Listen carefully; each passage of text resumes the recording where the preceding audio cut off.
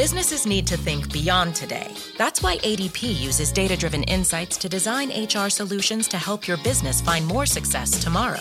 HR, time, talent, benefits, payroll. ADP, always designing for people. 2023. There he is. We're going to open up the chat room right here in Spreaker, and in a second you'll see Bill WD-40 jump on in there to lube us up for tonight's show, because you got to go in smooth on a show, and you got to be lubed up. Yeah. Forrest Louis, again, thank you for another amazing super chat. Glenn John McEnroe, Marty Burback, how you guys doing? Thanks for joining us. Hi, Tim A., Mr. Catfish, Logan L., and we continue on with our roll call. Pam Harris, thank you for joining us. Eddie Patch, Tim Mothman, how are you? And Zen 2, Mennonite Abe, Vaughn Patrick. Good to see you guys. And who else do we have? Sandy B. Welcome back, hon. And who else? We have National Memorial. So Cheeto Richards, formerly Paez, but now Richards. Her husband made her do it. All right. Chris Teen, how are you? Nice to see you back. Metal Gaming, Nancy Thames. Thank you for joining us. Doubleday, nice to have you here. Random Guy. Good to have you here, Random Guy. We'll talk to you tonight later on. Nina Williams, welcome to SOR Chat. And Miss Anonymous, thank you. Phil Minervino, good to see you. We got 10 seconds here. Philip Blair, nice to have you here. American, nice to have you here. And, I think we're going to run out of time here. Do me a favor. Horns up. Let's rock.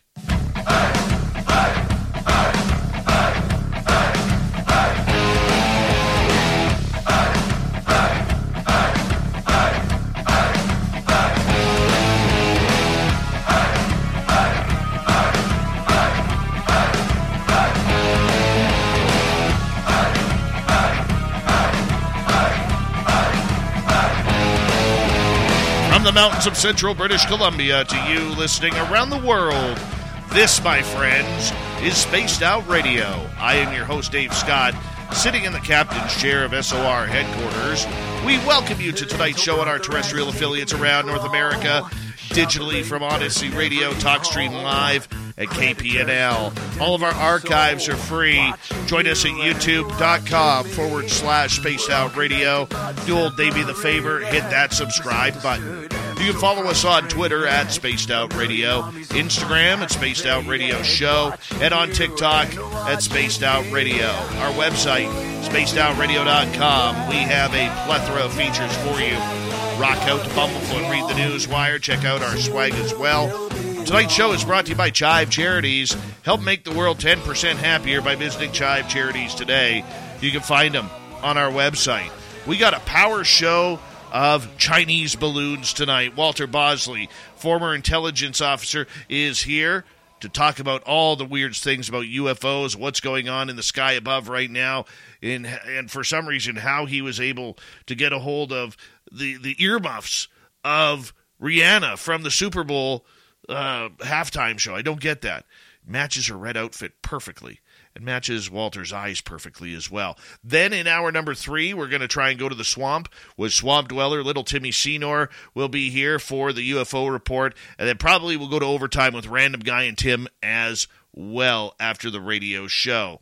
All right, let's nail this on down and get right to it. Walter Bosley spent 20 years in U.S. national security and has now been a specialty publisher approaching 20 years. His first nonfiction book was an investigation into the esoteric engineering of Disneyland, and he has since written several more weird subjects ranging from a cult to serial murders to airship mysteries, MK Ultra and the Air Force, lost cities of South America, breakaway civilizations. He's been on TV more than a number of times. He's also been on this show numerous times as well, and they're some of our most popular that we do because he is just one of the most interesting people when it comes to this field of research. Let's bring him on in here. Walter Bosley, it is great to have you back. How did you snag Rihanna's headphones after the Super Bowl?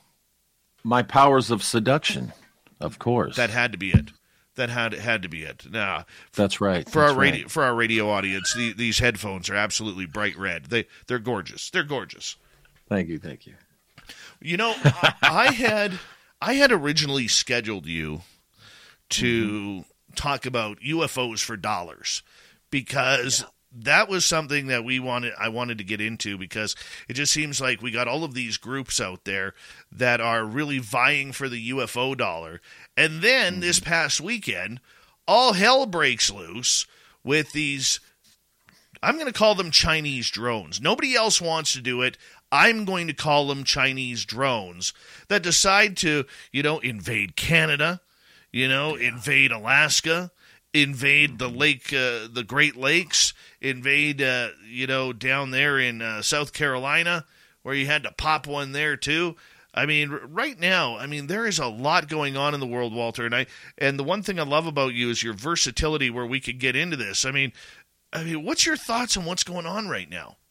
I think you nailed it, and actually, I'm concerned about what's going on right now. I know that a lot of people are getting excited in the UFO world, particularly the ET hypothesis folks, but, there's something more serious going on here.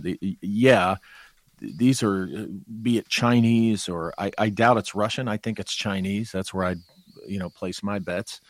But these things were shot down over either right over or having passed over essential military installations, folks. And one of two things I see here in that regard. Either we are playing that occasional propaganda game that gets played, where what that means is we know these things are up there all the time, because, golly, we have our own up there, I assure you, over their bases and stuff. And they've decided that, okay, we want to put on a show for whatever reason of being tough on China. At the same time, we're giving them some money back or something. So we're going to shoot these things down. And, China likely expected it a whole lot sooner. So that's why they're not, overtly rattling anything yet. That's a possibility. And I hope that's what it is, the propaganda possibility, because if it's not the propaganda possibility, not to be a doomsayer, then what it means is they are looking close at our bases to gear up for some type of action, either here or somewhere in the world. You don't have surveillance platforms watching another country's bases for any other reason than you're wanting to know their level of readiness. You want to know, their layout. You want to know what's there should you have to tangle with them in a war. So again, I'm hoping this is the propaganda move, because if it's not, we got more serious fish to fry, folks, than some type of disclosure of ET, because the photos that are out there, and I'm sure we'll get into it, that people are bandying about, there's no provenance there. It's just the same old, where clearly people are photoshopping stuff, or, just not very good photos, and on and on. That's my assessment. I find it very funny. The ET thing is just a spin up. I find it very funny that people are trying to say, that they found the photographs or video of the one that was shot down in the Yukon. If anybody knows anything about the Yukon territory in Canada, it is about the size of Texas. Okay, Texas has like 40+ million people. Yukon has 43,000 people in the size of Texas. 25,000 of those live in the capital of Whitehorse and the surrounding areas. And where this thing was taken down, you got more chance of seeing it hit a polar bear or a moose than you do a human. So don't buy any video from the Yukon. It's not real. This is one thing that I did want to talk to you about right off the bat here.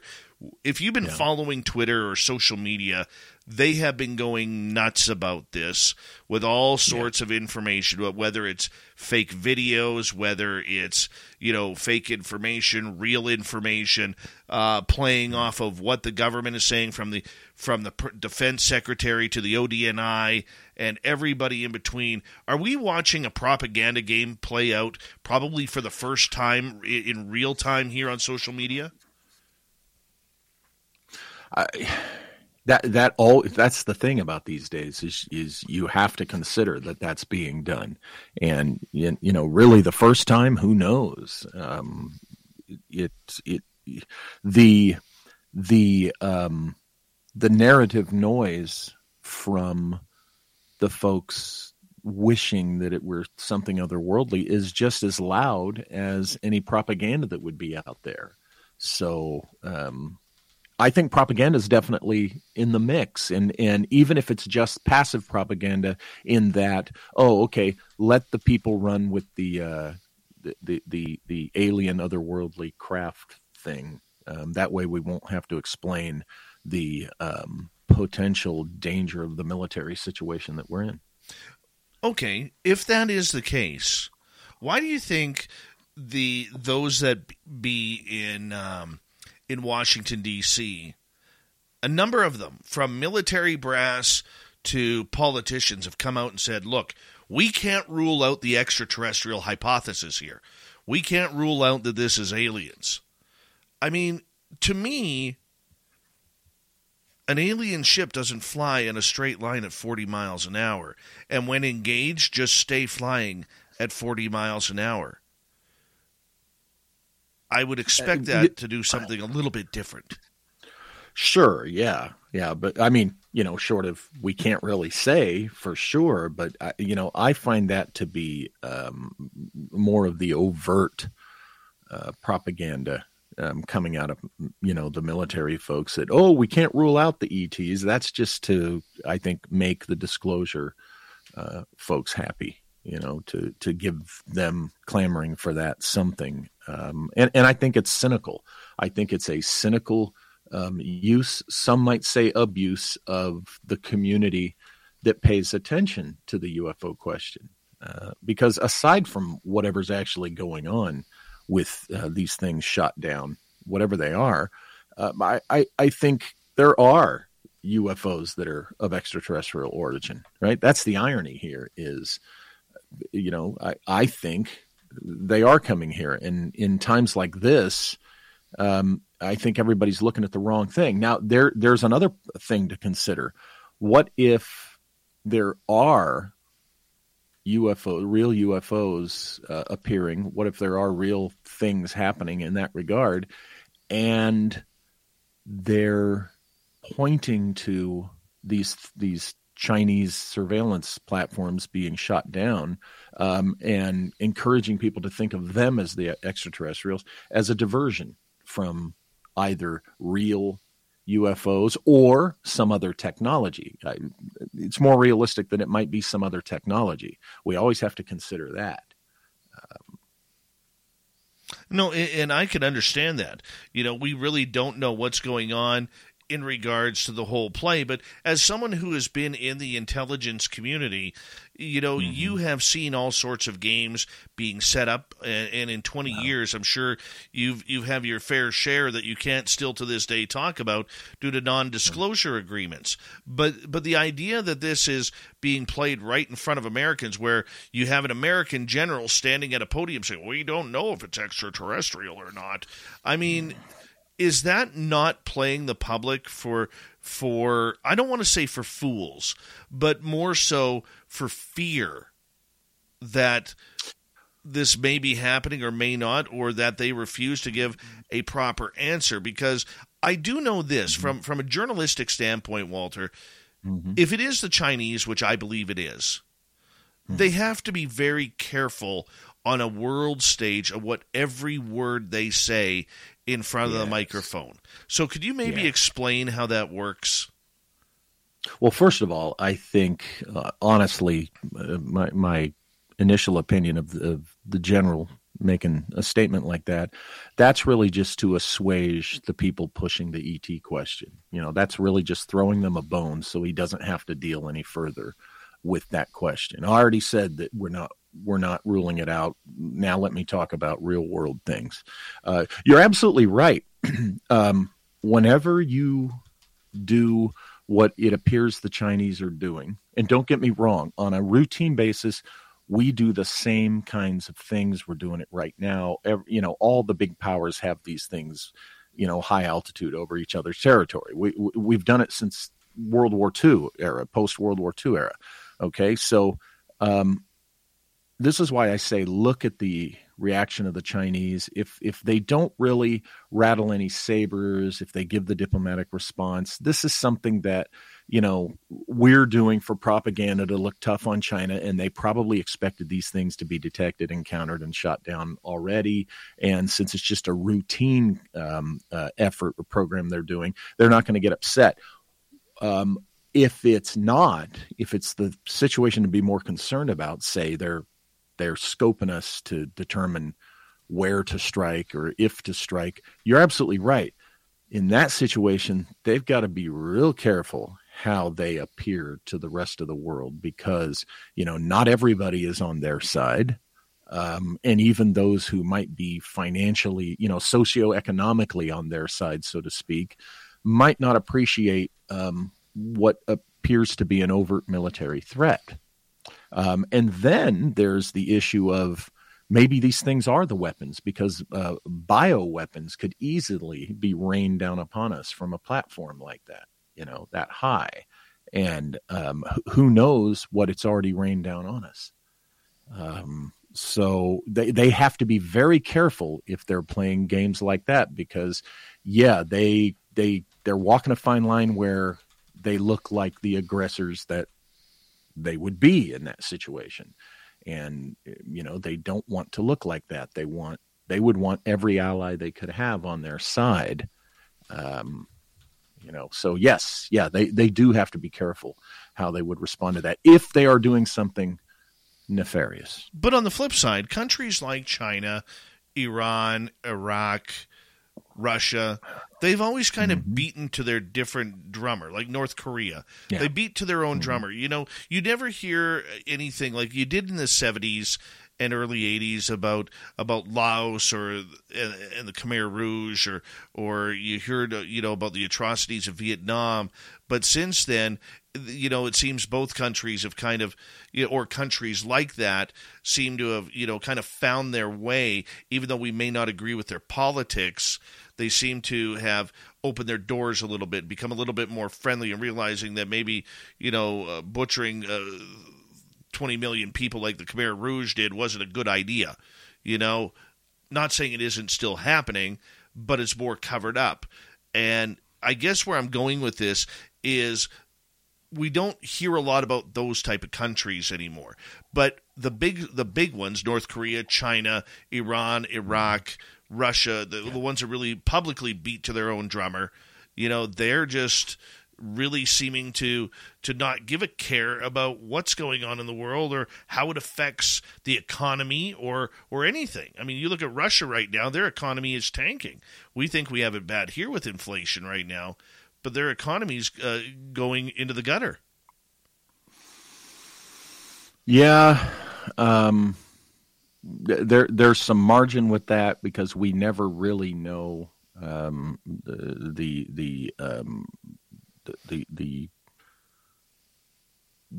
verifiability. I'm missing the word, of our news sources on Russia. We get conflicting sources, but it's certainly not helping their situation, the conflicts and such. But that, I'll tell you, with Russia right now, particularly, let's say the Ukraine, the hands of the U.S. are not exactly clean in that situation. It's very just true. So ugly that, it's hard to, it's hard to really say, what's going on with that situation. But I think from big picture, from my perspective, and I could be wrong, this is just a perspective, this is my opinion.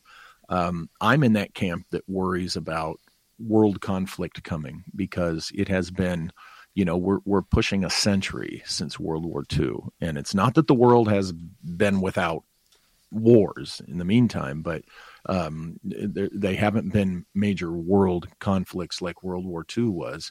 And there's always that, that sense of being overdue, because we know that just natural socioeconomic and political forces just kind of make these things happen organically.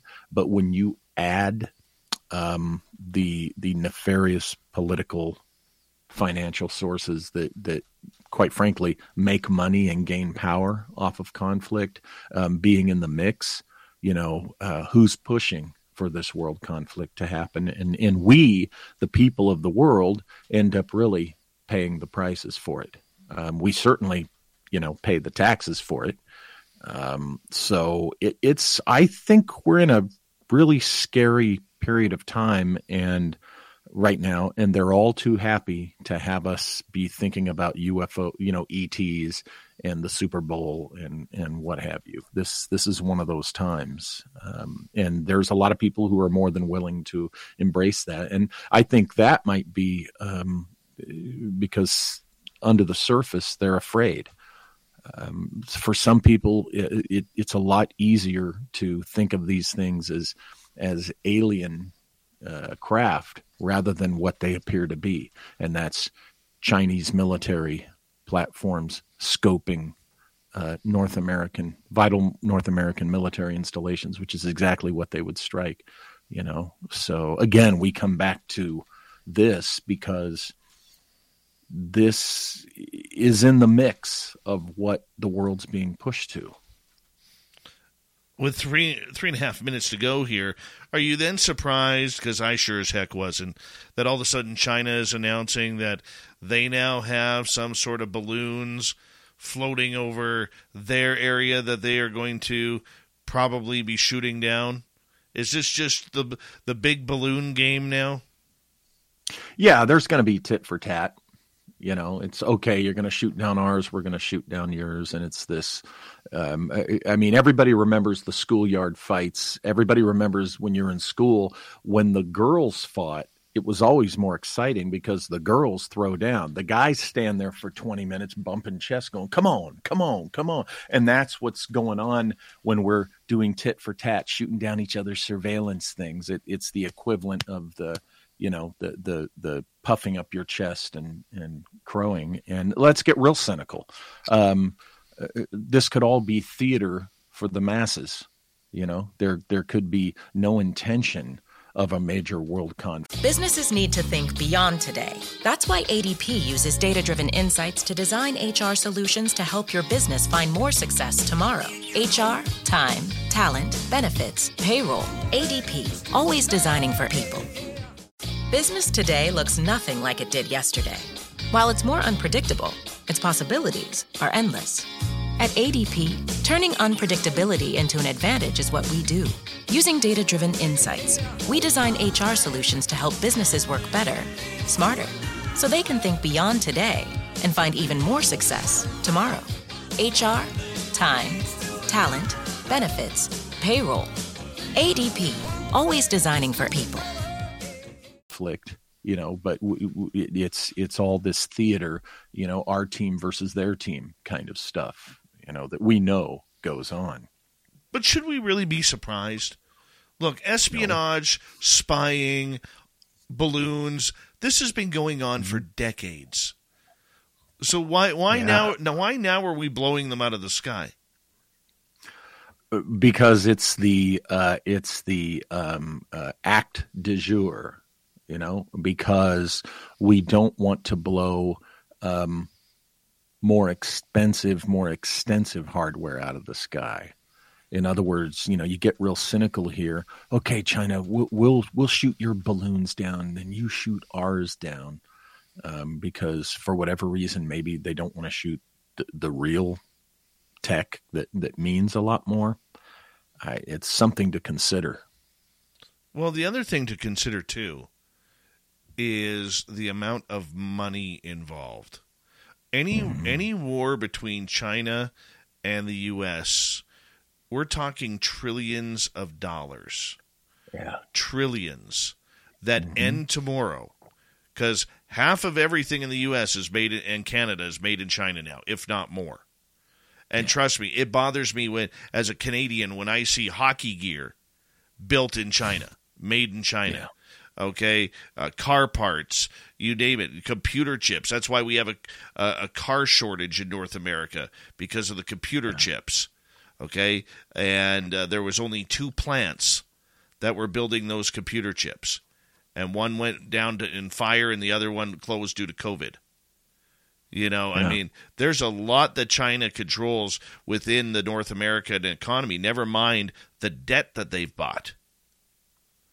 Yeah, and when you have a state like California, for example, that, would rather see industry die and everyone go down a hole rather than to disturb a field mouse, Nobody out here is that stupid and naive. They know that politics are being played with environmental issues out here. They do it all the time, and they do it to destroy commerce in this state. They do it to destroy commerce, and that's what China loves. Chinese intelligence and forces put their money behind these environmentalist movements and radical ideas because they know it destroys American industry. And when you destroy North American industry, be it you guys, be it us down here, even be it Mexico, then you're seriously reducing a capability to fight back, either economically or militarily.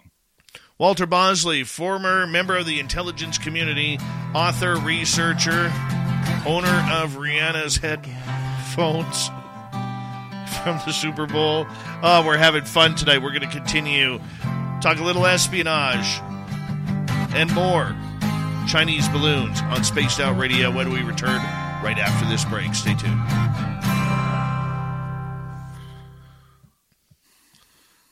So we have a number of new listeners who are tuned in right now. If this is your first time tuning into Spaced Out Radio, welcome. Thank you. Do us a favor. It really helps with our algorithms. If you could give us a thumbs up and hit subscribe. We are here 7 days a week for your listening entertainment. Also, because we are a hybrid program, we are live on a podcast right now. We are live on YouTube and Twitch. But we are live to break right now for our radio stations. We broadcast out to 7 different terrestrial radio stations now as we continue to grow our format, and we have to take breaks every 30 minutes in order to appease their time restraints that they need for their commercial breaks. So that's why you guys get a little bit of a behind-the-scenes look at everything that is going on. And, we really do appreciate it. And so thank you. And Dirty Filth, if you're wondering who the guy is down here who's painting right now, this is our resident cartoonist, Dirty Filth. He has webbed feet, and he likes to swim. That's why he shaves the rest of his body. And he's also just an amazing cartoonist. And we're going to zoom on in. Hi, Dirty. How you doing there, buddy? Not bad. How are you? I'm good. This is where you talk, Filth. Hi. He's a man of few words. But his hands do the talking. And they do the talking well. Right now he's putting on looks like a little bit of bronzer on there, or copper. Orange. How the hell is that orange? I don't know. What do they call it here? It's actually Aussie Red Gold by Danielle Smith Paints. Very nice. I cut the center open so I can get to it, but it's the color of orichalcum, the element of Atlantis. Oh, very nice pull there, Walter. Very nice pull. I'm full of useless information, like Cliff on Shears. See, I'm that way when it comes to hockey. Yeah. I got to tell you, the first time I went to a hockey game was an AHL minor league in Baltimore, and I loved it immediately because my buddy I went with was from Chicago. We were in training in the Maryland area with the FBI, and he was a big Blackhawks fan. So he said, "Hey, let's go to a hockey game." So we went to a skipjack game, and he said, "Come on, we got to set up high at these minor league games." And he explained why. He says, because the puck is probably going to fly out of the rink and hit somebody. And sure enough, it did. Well, they carried someone out unconscious who got hit with a puck.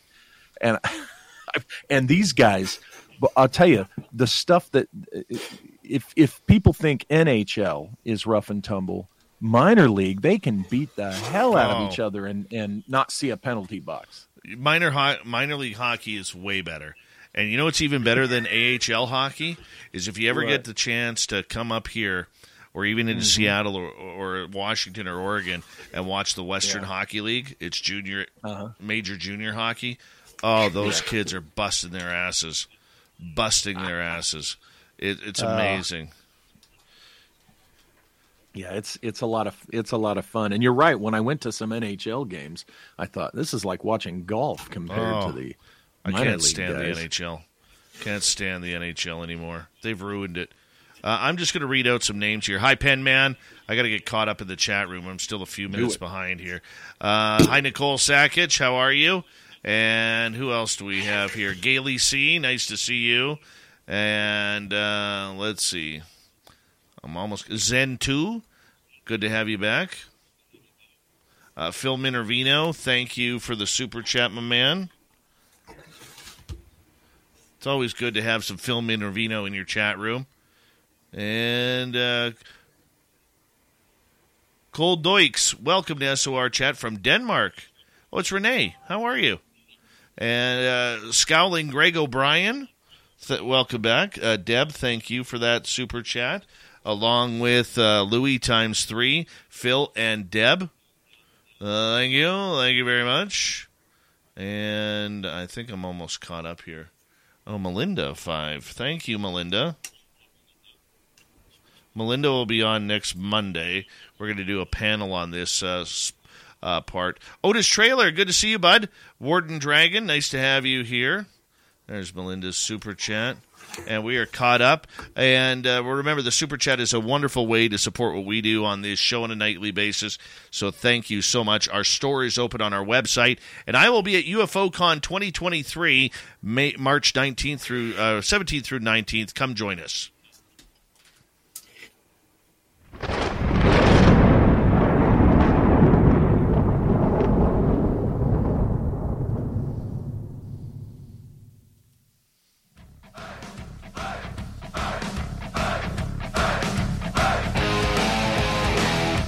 Second half hour of Spaced Out Radio is now underway. Thank you so much for joining us. My name is Dave Scott. Very much appreciate earning your listening ears.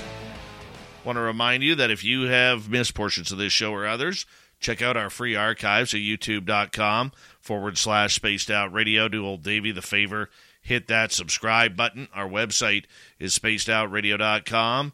We have a plethora of features for you.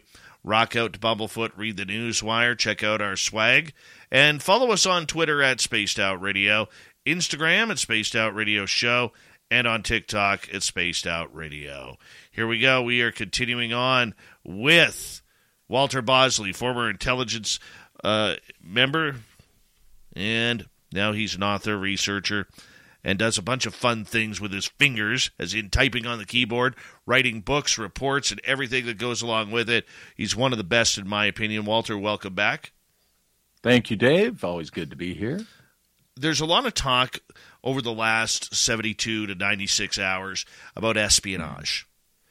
Whether or not this is an act of war with these balloons coming over our area. Is this, considering that the United States, for years and, for over 60 years has flown the U-2 over hotbed areas, or the SR-71 or whatever replaced the SR-71, never mind the countless satellites from every country up in space that do spying. So is this really an act of war? And don't forget our own balloons. I mean, we I think mastered the giant surveillance balloon before China did. Okay. As an act of war, here's the thing. Generally, it always can be. It isn't always, and it's usually not. It's usually just a way of keeping your eye on your adversaries, on your known foes and enemies, and to a little extent on your friends, just to make sure they're still friends, or in a protective way, on their behalf. But it can be, depending upon how intrusive it is and what the espionage is digging into. And, what's the obvious thing that this technology needs to keep an eye on or is deployed to keep an eye on is military readiness of an adversary, of the target nation. But at the same time, if you go beyond routine, meaning beyond what your adversaries are expecting you to do, then it can be an act of war. Yes, particularly if it's one of those things that is intended to be discovered, to become overt. That can be a provocation. That in itself can also be a provocation in the sense that, we're going to aggressively send these balloons over. So while you're focusing on the balloons, you're not seeing the other thing that's coming at you, hypothetically. So I know that sounds vague, but espionage can be an overt act of war. Most of the time, it isn't. For what it's worth, the specialty I had in the Air Force is one of the U.S. Air Force's, one of the Air Force OSI's, if not the number one wartime mission. And it has to do with, running counterespionage operations. So there you go. There's counterespionage operations, which, can be very much an overt act of war. It just really, again, it sounds vague, but it just all depends on a bunch of pieces coming together at the same time or the right time. Now, remember also the target nation at any time will apply their own criteria to what an act of war is. Okay. Any nation can decide, any surveillance platforms monitoring our military installations, we will take that as an act of war. So that's why we have to do these things on the sly, covertly, because we never know when a target nation is going to play that card. We know you've been up there, we assume you've been up there, but you know what? Now we're going to declare that we're tired of it, and we're just going to use that as a means of carrying out our military objectives on you. So this is the eggshell game that gets played anytime you're doing any kind of collections, be it technical collections or human intelligence. It's just it's a high wire act sometimes. And this happens both in peacetime and wartime. Oh yeah. Oh yeah. And it's now in wartime, it can become more overt. It can become obviously much more aggressive. So that's why if you're wanting to see the signs of us, we're about to go from peacetime to wartime, pay attention to, how much adversarial surveillance technology is being detected, being revealed, because that is an indicator. One of the indicators that I have noticed is the amount of differences that is being spread around social media, especially about what these things are. We know the first one that crashed into, or that was knocked out of the sky by the F-22 in South Carolina, we know that was hit by an AIM-9 missile, or an AIM-9X missile, specialized missile. The next three, we're hearing they didn't have balloons on them. Then we're hearing they did have balloons on them. Then we're hearing that they're a bunch of metal wrapped in balloon type of materials. I mean, how do we find out now? Then there's been rumors that they can't find the crash sites of where these things crashed into. There's a lot going on here that is going on. Yet we hear that they know what these objects are. Well, if you don't know where they are, how do you know what these objects are? Well, you could be, an SR-71, which the Soviets certainly knew eventually what it was. If it crashed somewhere in Siberia, they certainly knew it was an SR-71, but they might not be able to find it. So that's an easy one. There's also, when people think of balloons, they think of only, I think, didn't one of these go down in the ocean or Lake Michigan or something? Lake Huron. Yeah, Lake Huron, and you saw it being, pulled up in the water. People think of balloons as, a traditional balloon. A balloon can be a semi-rigid or rigid construction hull or object, that has flight, lighter than air capabilities. And so therefore, semi-rigids can take all manner of shapes, that can look like, it looked like a flying saucer, or it looked like a cylinder. There are these objects that are shaped like that, and some of them are immense. Some of these, the light materials, ultralight materials out there, they can shape these things almost like anything that they want to. But, just because they may not be able to find where it went down doesn't mean they didn't know what it was. Another issue is maybe they don't want to draw attention to where they are retrieving the thing. They could know very well where it is, but they want to feign ignorance because they don't want people out there getting in the way of a search, or they don't want people seeing up close the details of what the thing is. There could be a number of reasons why they tell us, oh, gee, we don't know where it is, or, oh, gee, we don't know exactly what it is. Another reason why they would say we don't know what it is simply, believe it or not, that for example, they wouldn't want the Chinese to know how much they know about, their aerial surveillance platform technology. They want to play this public game of ignorance. Because maybe the means by which they know that might endanger a very valuable human intelligence source.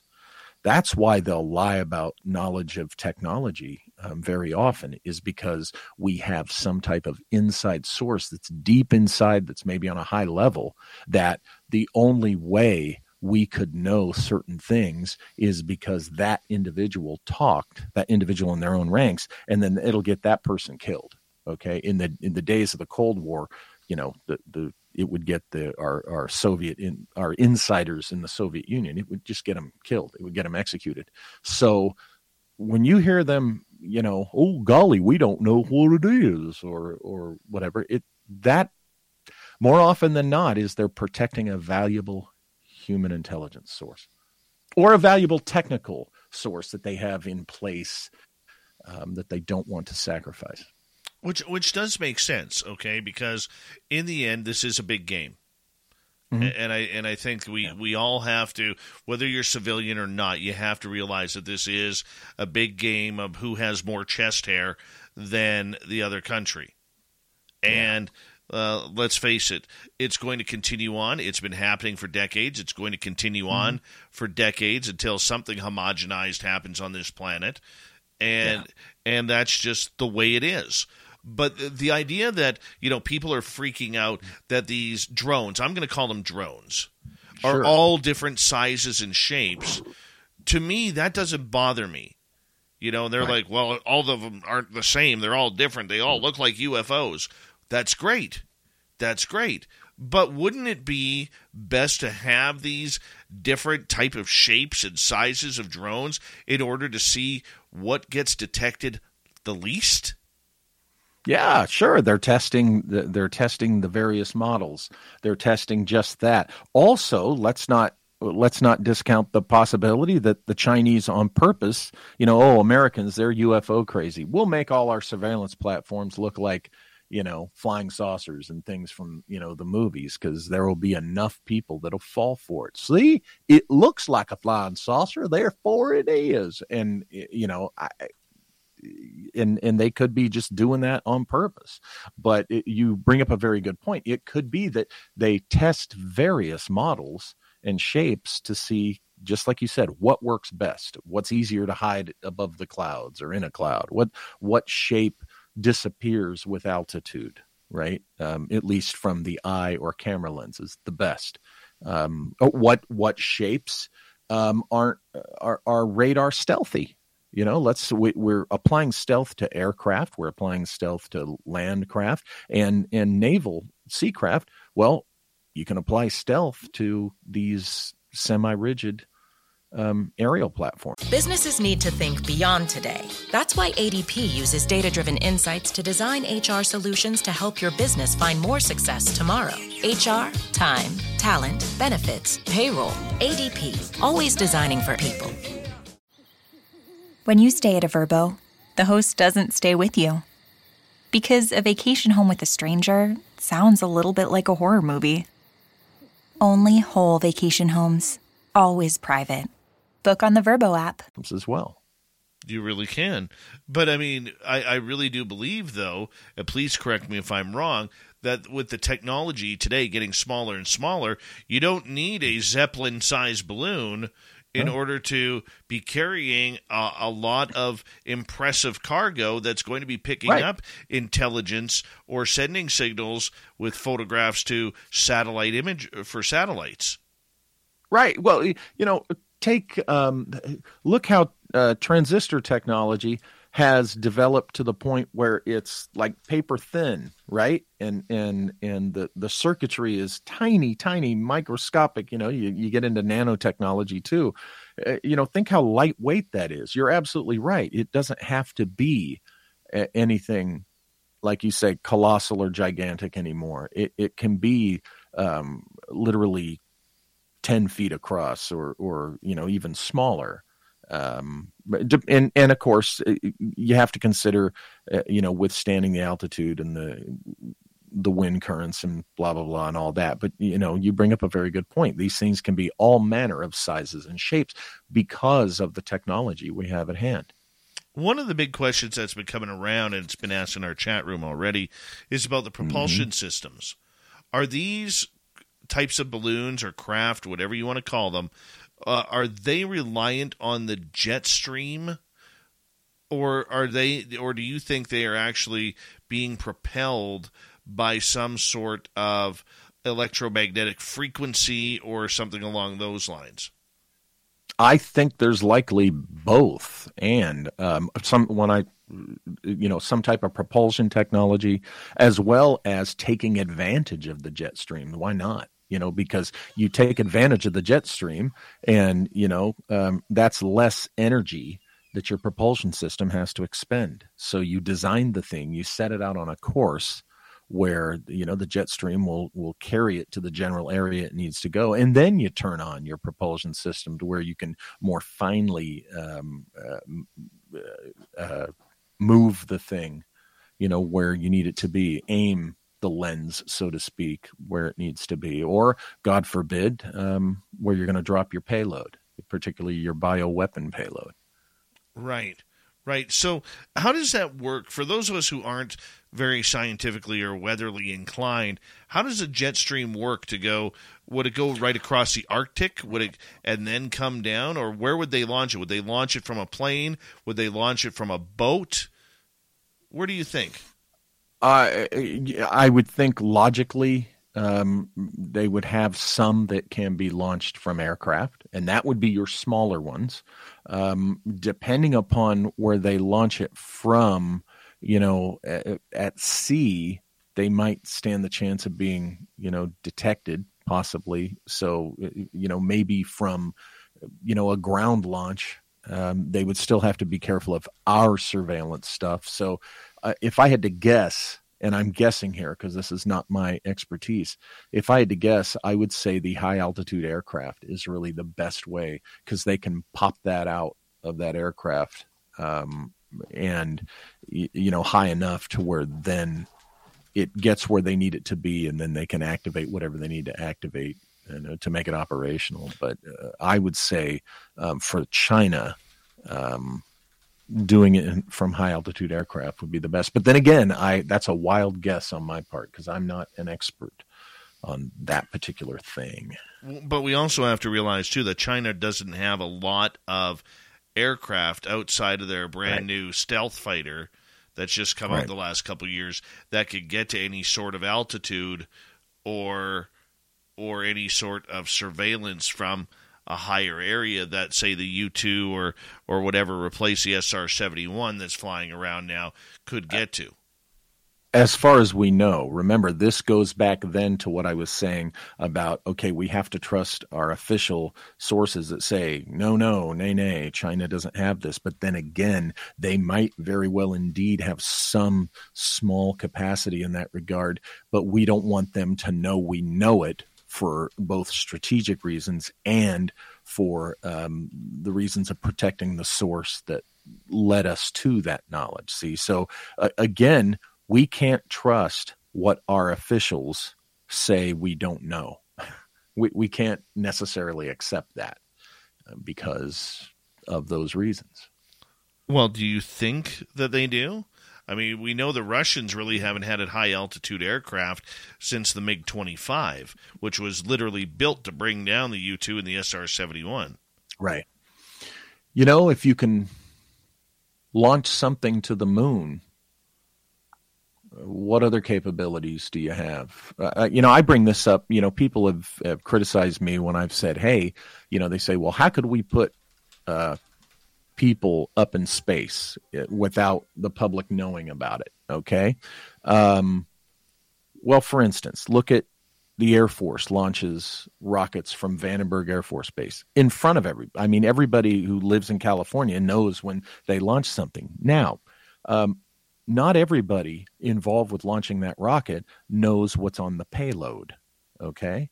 It would be very easy, okay, to put a sealed payload with a human crew on one of those rockets and launch them into space. The launch is known publicly, and if people scream, "Oh, the telemetry signal for the life support systems," come on! If you don't think by 2023 we haven't mastered masking, communications for life support systems, you're naive. And then there's always the guy that says, well, my Uncle Ted was a security troop, Air Force security troop at Vandenberg, and he says no way. Well, I hate to tell you, but your Uncle Ted, Sergeant Snuffy, who was a security guard, ain't going to be briefed in on what's on the payloads either. So my point is, we certainly have the means to have been putting even people, personnel, and all sorts of things up in space because the classified payloads, they could be doing the same thing with, sure, rocket launches we're aware of, but who knows what they're capable of once they get up there. So, and again, we could very well know exactly what they're doing, but then it comes back to, we don't want to say because our source for that will be compromised. So again, it comes back to, we, the folks out here, are the mushrooms, right? Living in the dark and fed fertilizer, because we're just not in the position to know what they don't really know. Walter Bosley, former intelligence officer, is our guest tonight on Spaced Out Radio. We got about 3 minutes, Walter, before we have to go to break at the top of the hour. When you have public unrest the way that this subject is really taken off within the media, I mean, does this play into an intelligence officer's hands, or does it just complicate things because of all the different messages that are getting out there? A good intelligence agent, intelligence officer, intelligence program manager is going to optimize the circumstances as much as possible at every turn. Now, it depends upon the individual situation as to whether they will be able to optimize that. But there's usually a way to turn that in your favor from the intelligence perspective, even if it's just perception management, because it's part of the mind game. Yeah, it's part of what you're projecting. It's part of what you want to keep your adversary guessing at. Now, the brand I wasn't involved with any nefarious lying to the public. Okay, everything I did was involved with what was their lying and undercover stuff and perception management. Oh, heck yeah, all the time. But it was truly aimed at the adversary. It was aimed, before the wall came down at the Soviets, and then, when I really got into CE ops, it was the early days of the post-Soviet Russia, the Russian military and their version of the I think the new KGB was the SVRR or something. It changed. The acronyms changed a couple of times during those years, but it was always ultimately aimed at keeping the enemy on its toes. Okay, and always assuming they're not naive. They're going to know you're playing a perception management game, but they're not always going to know what you're hiding. Okay, so it's like we all know the game. We're playing the game on each other. The trick is, what is the shell game actually hiding? That's what you're trying to figure out, you know. And what do you mean by that? Is we got about a minute to go. Just that when you're playing perception management games, it's just that you're just kind of you're trying to shelter over what either your true objective is, or what the asset is, or what the technology is that you're trying to protect, so that ultimately, if it does come to military conflict, you have you've got your hammer, and your hammer's not compromised, so that when you get into it, you can pull that hammer out, and hopefully it'll be unexpected, so that when you bring it down on the enemy, you've got that initial strike, that upper hand. So the perception management game is usually played to either make the enemy go in the wrong direction, or just not be quite sure what you have and how effective it might be. Our resident spy, Walter Bosley, former intelligence agent, now a researcher, author extraordinary. You can find all of his books online. We are going to continue with this update on the latest news regarding the shoot down of drones. Yes, we are both of the opinion that the aliens have not landed. No, the aliens have not landed, people. Keep your tinfoil on the rack. It's not needed yet. Spaced Out Radio continues right after this.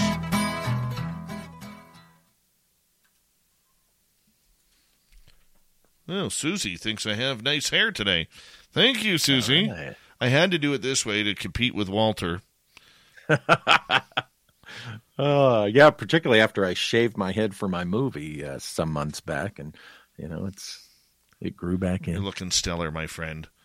Looking stellar. We're both looking good, Dave. Yeah, that's true. Just a couple of what they call silver foxes, right? That is very true.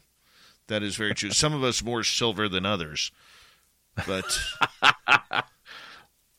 yes. All right, I'm just going to quickly step away here for a second. We'll turn it over to Dirty Filth. He's going to let you know about how his art is going to go in Vegas, and for our fan party, and then where you can find his calendar and his book. And Walter, if you want, you can hang out, or we'll put you back in the green room. Up to you. Put me back in the green room for a couple of minutes. All right, or however long you need. All right, buddy. There you go. You're in the green room. I'll be right back, Dirty. All right, I'll do that plug thing, Dave. If you would like a copy of my art, or if you want to buy a calendar or a book, or even just send me a nice email, just go to filthy.com, FYLTHY.com, and you go to Vegas, and I'll just give you artwork if I find you, or you find me, one of the two. I'll have the whitest dome in the entire building. I got like 10,000 art cards. Well, 10,000 metric art cards. So, oh look, there's that guy lurking in the background. Unbelievable. Yeah, come to Vegas. I'll give you artwork. I'll tell you some interesting stories. Yeah, sounds Vegas or bust, says Pixie Laura. I set up another monitor so I could read the chat room better, instead of trying to stare through my little lens thing. Yes. Kira will also be there.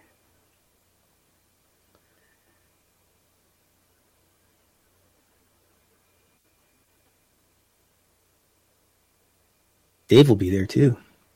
And Merle's going to be there. They're going to hate us because they're going to have like all these Merles going off at all different times. It's going to be just absolutely insane. I feel sorry for those poor guys. It's going to get banned. Super Duke!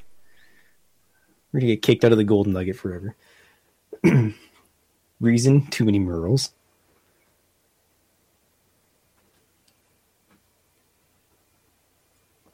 Also, I'm going to bring a couple original drawings if anybody wants to buy them. And otherwise, I got like 10,000 art cards. I was handing them out to even random strangers on the elevator. And then some guy started talking about being in the Navy, and some of his friends seen weird things. And I was like, oh, you should email me. And he never did, of course, but he's probably just pulling my leg.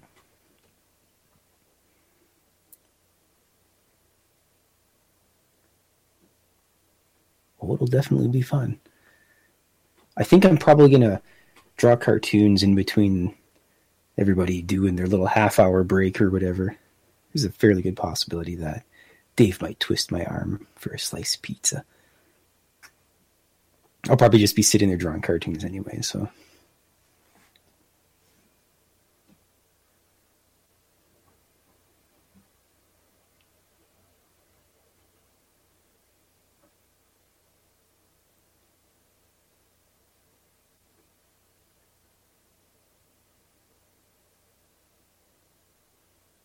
Oh, I don't know. I don't think I need gambling money. Donate to a local animal shelter instead.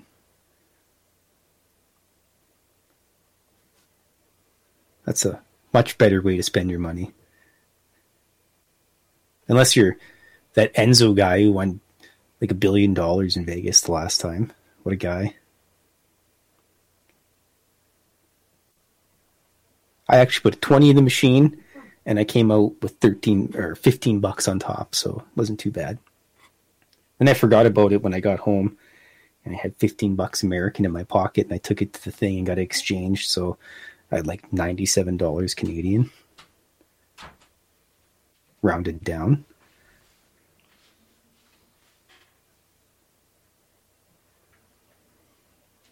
Hey, Filth. How you doing? Hey, Dave, buddy? how's it going? Well, I've been sitting here rambling to the crowd since you've been gone. Good. Good. We like it when you do that. You're pretty I good. told them if they come to Vegas, then there's a high probability they'll get some artwork. Absolutely. Absolutely. Well, we do our best. You know, and you're going to do your best because you're pretty awesome. I only do the best, Dave. I know. I know. And we appreciate it. Feel like we should break into song. No. No? Hi, Gregory 777. How you doing? Who else? I'll hit the mosh pit, though. Hey, why not? I'll join you.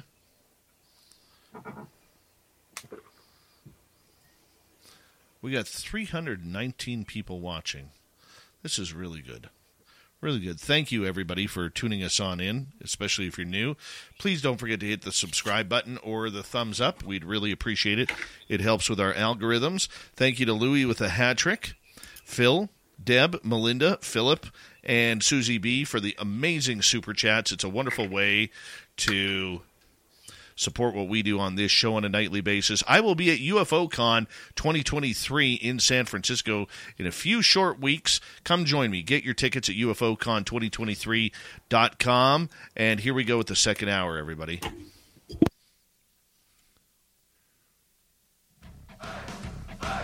You're listening to Spaced Out Radio with Dave Scott. Follow Dave on Twitter at Spaced Out Radio and on Facebook, Spaced Out Radio Show. Hour number 2 of Spaced Out Radio is now underway. My name is Dave Scott. Very much appreciate you listening on in wherever you are on this beautiful planet we call Earth. Hello to everyone listening in on our terrestrial affiliates around North America, digitally on Odyssey Radio, TalkStream Live, and KPNL. All of our archives are free. Join us at youtube.com/Spaced Out Radio. Do old Davey the favor. Hit that subscribe button. The Desert Clam has set the password for tonight in the SOR Space Travelers Club. Zoilism. Zoilism is your password. Use it wisely, Space Travelers, as the Clam sets the password each and every night right here on Spaced Out Radio. Our website is spacedoutradio.com. We have a plethora of features for you. Rock out to Bumblefoot, read the Newswire, check out our swag as well. Follow us on Twitter at Spaced Out Radio, Instagram at Spaced Out Radio Show and on TikTok at Spaced Out Radio. We continue on tonight with our good friend Walter Bosley. He spent 20 years in the intelligence community. Now he's an author, researcher. You can find all of his books on Amazon. Walter, thank you so much for joining us. We very much appreciate it, my man. Hey, thanks for having me. I like being here. This is a lot of fun. We are going to get to some audience questions here in just a little bit of time here, but I want to ask you, in regards to public panic, should the public be panicking right now about this entire game that's going on, or should we just be taking it as it is the highlighted topic in the news for the day, and, there's a lot of other things we need to be worrying about, like what's happening in Ohio right now? Right. Well, no one should ever panic, no matter what's happening. Try to curb panic, because panic makes any situation worse. As far as worrying is useless, because it's just self-destructive. As far as being concerned, that should be part of the plethora of what people have going through their minds right now, because we don't know what the intention of these platforms that have been shut down are. We just don't know for sure. So I would be concerned. Yes, I'm concerned personally about these shoot downs in what the intention was until we learn more. Okay, so the intentions, the chances of us knowing what these intentions are or what they are all about really seem like a moot point, because the U.S. government or the Canadian government, since they're both involved in this right now, are not going to give up details, even if what they found is a drone or a balloon or whatever it may be. So how do we find out information if they're not going to tell us what they have? Well, you bring up a very good point. They could very well know or get have a much better grasp on what the intention of China was in having these things. Businesses need to think beyond today. That's why ADP uses data-driven insights to design HR solutions to help your business find more success tomorrow. HR, time, talent, benefits, payroll. ADP, always designing for people. When you stay at a Vrbo, the host doesn't stay with you. Because a vacation home with a stranger sounds a little bit like a horror movie. Only whole vacation homes, always private. Book on the Vrbo app. Is up there where they did and when they did. The downside to that is not knowing what their intention is until it's obvious if it's a bad intention, and that would mean some type of strike on our mainland. This is one of the potential reasons for those things being put over our skies, is, again, going back to gathering the intel on the readiness of our important military bases. I'll tell you right now, the intention of the Chinese could have been that these things were shut down, because what they could have measured was the response time, the level of response and the response time of our fighter craft and what have you. And that's very valuable for strategic purposes, because then it tells you how much force to go in with. It tells you maybe, what kind of attack to wage, what to expect when you do wage that attack, how much time you'll have to drop the bombs or drop the bioweapons between the time your platform is detected and the American or Canadian jets can get to it and shoot it down. The intention could be, of course we're going to get shot down, but this is giving us every step of the way valuable data we need for an actual attack. And that could be the stage we're at. And this could explain why our military allows it, the idea that it could be UFOs from another world to be encouraged, to keep people's minds off of what really may be going on or what they're seriously concerned is going on. And, not to stir up fear or the panic, which I said should be avoided. But you know what? We also got to be honest. We live in a world which war just keeps happening, and will continue to happen. And, no society, no civilization, no country wants to think that we're anywhere near a war when wars break out.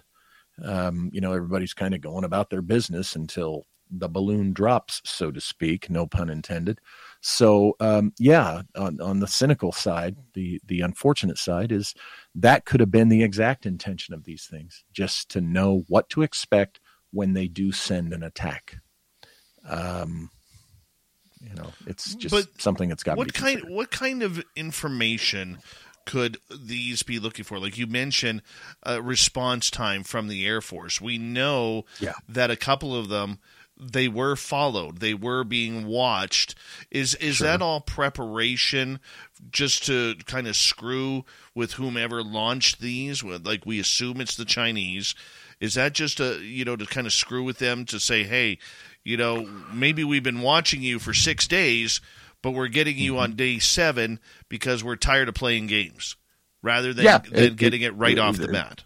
Sure, that could very well be, a part of it, and to show, see, we know you're up there, we can keep an eye on you, we can take you out at any time. But at the same time, maybe they're trying to ascertain as soon as possible and as extensively as possible as to what this thing actually is, as far as what kind of payload it could be carrying. Is it showing, is there any possibility that it is some type of weapon, be it a bioweapon or an EMP type of technology? That could be at the same time the reason for following it before shooting it down. A lot of people complain, well, it doesn't look good, when they allowed that initial one, right, to fly a certain path over the United States, flying over several military installations in major cities. It could be that they were, of course, were capable of shooting it down any time, but they were collecting. They were using every means they had to collect on the thing. And should it have given any indication of dropping any kind of weapon or initiating any kind of attack, be it bio or electromagnetic, shoot it down at that moment.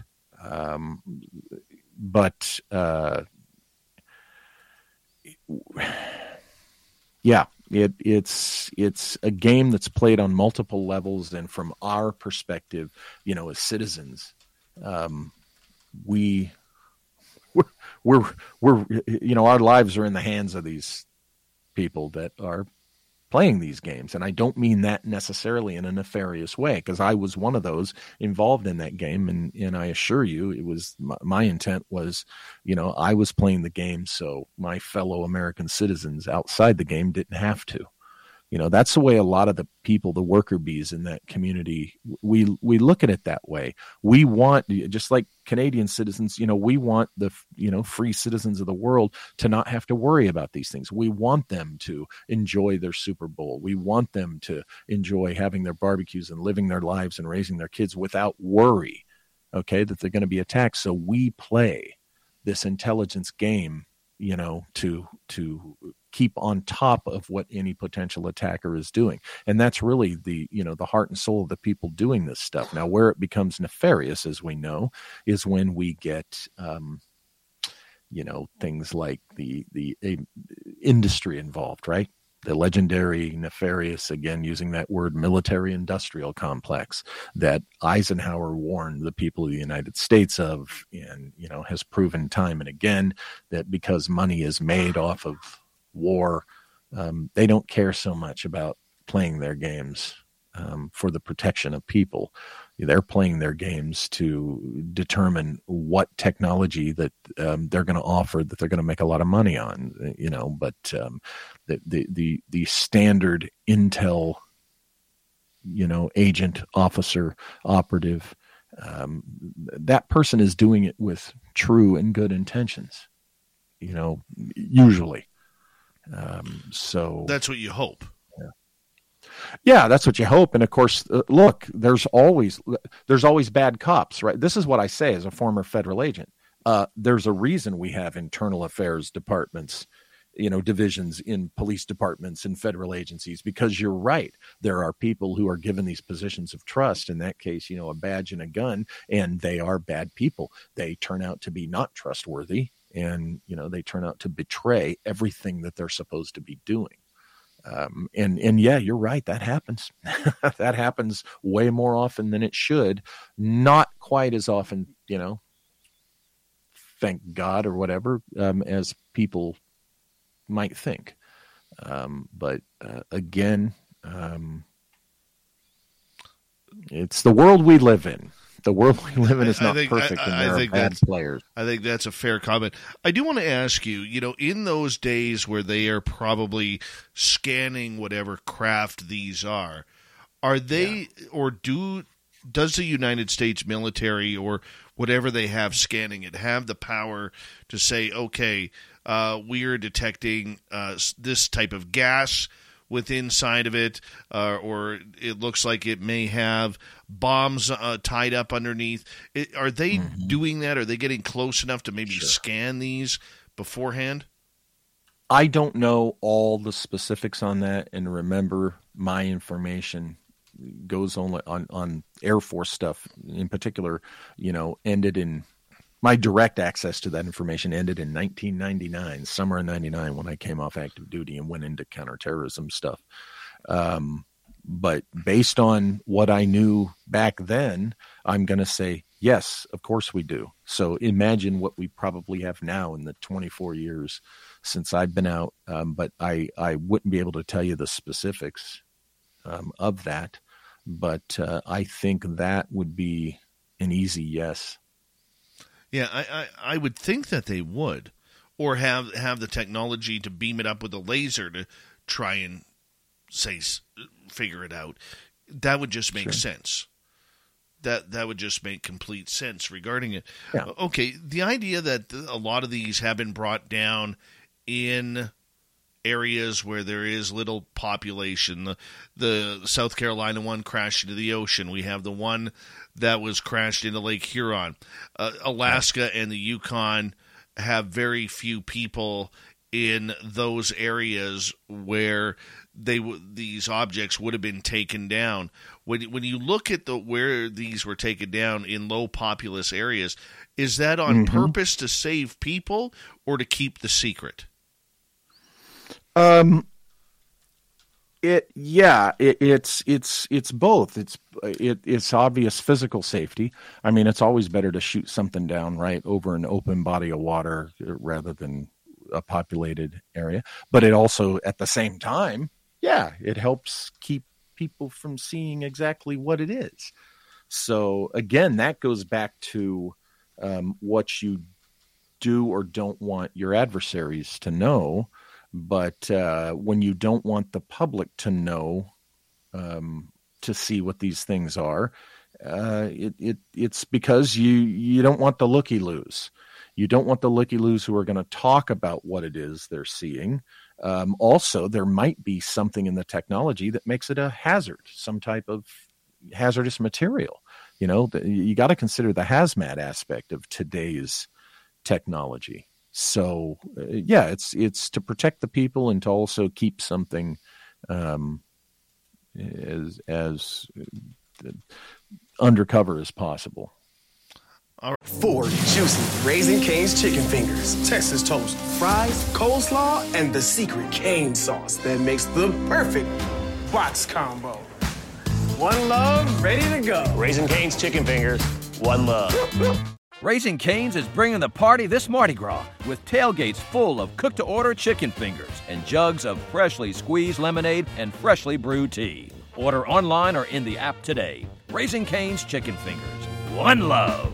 All right, one of the big things that a lot of people have been talking about lately, and this is one of the things I want to get into before we get to some audience questions, is Project Bluebeam has been thrown around like anything over the last number of days.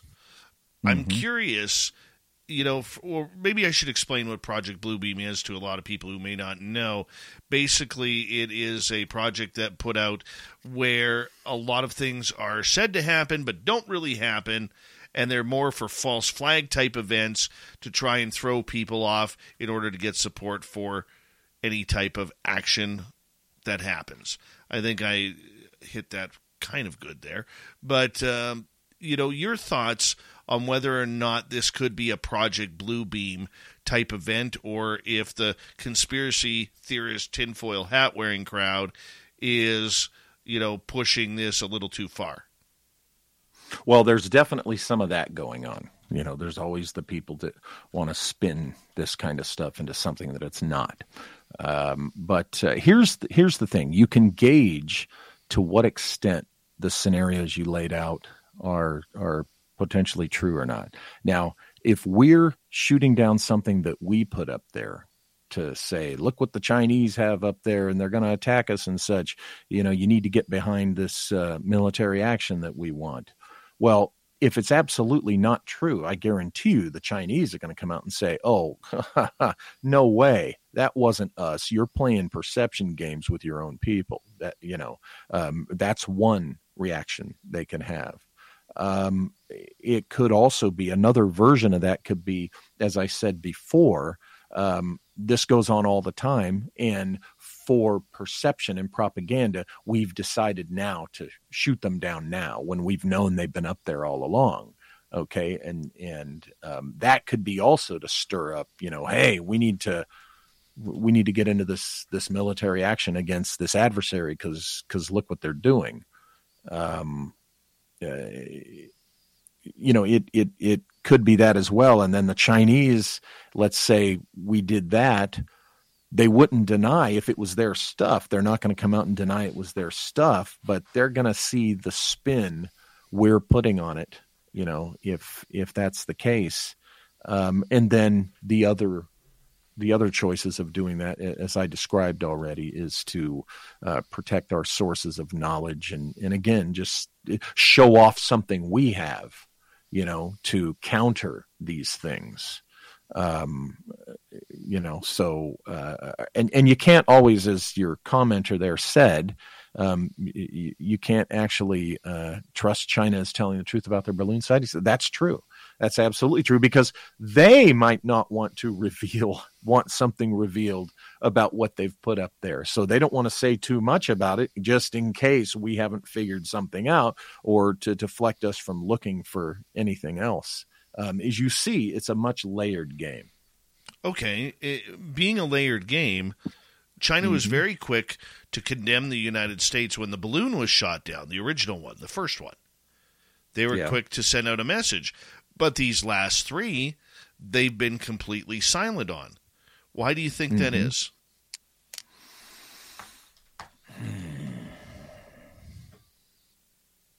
Well, again, there could be multiple reasons. Maybe they were thinking that the first one was going to be the only one.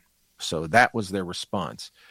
But then we, kept shooting these things down, and now they may be in a position of, oh, yikes. Okay. They're not going to take this off of us anymore. Maybe these things have been up there, but weren't being applied as aggressively until now. And that's why we shot them down. And, I've painted kind of a dark, grim picture of what they could have been doing and what this could be forecasting. Let's look at the bright side. It could be that maybe the response they saw was demonstrating, our force capability, our readiness, would not be in their favor. I mean, true. So they're kind of hoping this goes away, is what I'm trying to say. Their silence could be that they're just hoping it go. Okay, you got us. We want this to go away, but we can only guess. Okay, so, but would they not take responsibility for their own technology? Well,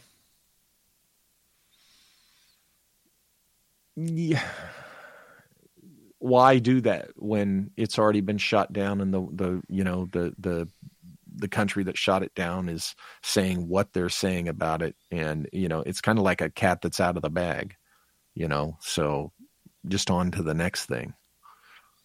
Or again, maybe their sources tell them that we haven't figured out everything about that technology, and they certainly don't want to give too much away.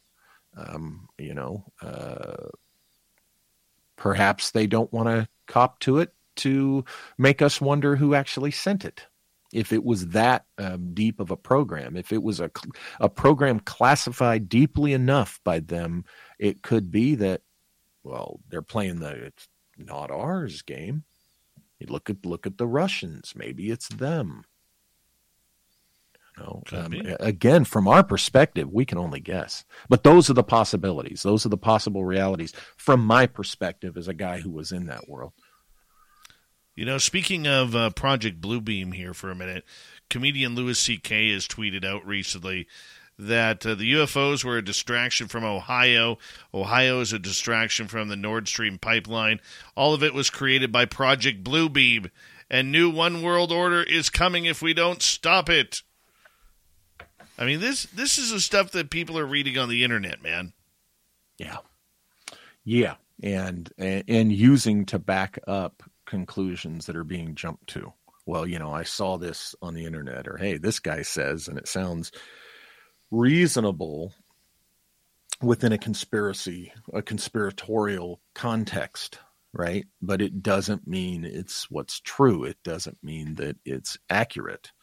And this contributes to the very thing that intelligence agencies and players like to feed. Until you have an answer, maybe it's best to keep the looky-loos in the public, spazzing out over something that it's not, because that it's not, and that, well, that's not a real danger, that's not a threat, but it buys us time to figure out exactly what's going on. Well, you know what? We've got about 20 seconds left, and I was going to ask you another follow-up question, but I'll probably just hold off, because when we return from the break here at the bottom of the hour, we have Walter Bosley until the top of the hour here. We will get to some audience questions in our chat rooms, and we really do appreciate Walter coming on in. And, this is why I love him. I mean, when it comes to talking sense about these subjects, Walter is one of the greatest when it comes to it. And I'm so glad he's here with us tonight to break this all down after a busy weekend of the Air Force taking down 4 objects, the Navy 0. And the Air Force is laughing at that. Spaced Out Radio, Chinese balloons, spying, espionage continues right after this on the Mighty SOR.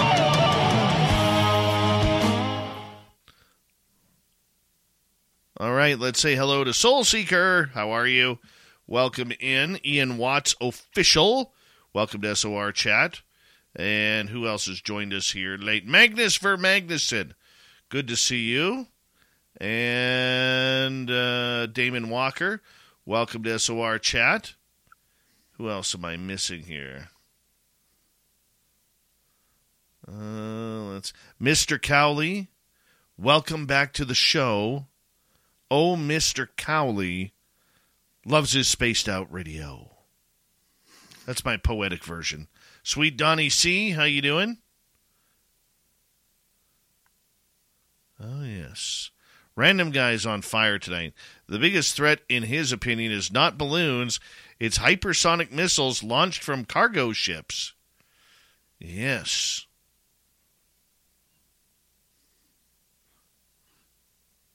That would suck. Sagittarius Dad, nice to see you. Love V Love, I said hello to you when you first came in. So don't get mad at me that you missed out on your hello, Love V Love. How are you? All right. Remember, guys, if you could do me a favor, put your questions in capital letters my eyes are getting weaker here, and so when you put your questions in capital letters, it makes it a hell of a lot easier for me to read them. Preston Beckett, good to see you. The Scowling. Okay, Grandpa. What are you talking about? Hey, well, let's figure out what Dirty Filth here drew for us today. Let's take a little peek here, Drew. What do you got here? I like that. 4 juicy Raising Cane's chicken fingers, Texas toast, fries, coleslaw, and the secret cane sauce that makes the perfect box combo. One love, ready to go. Raising Cane's chicken fingers. One love.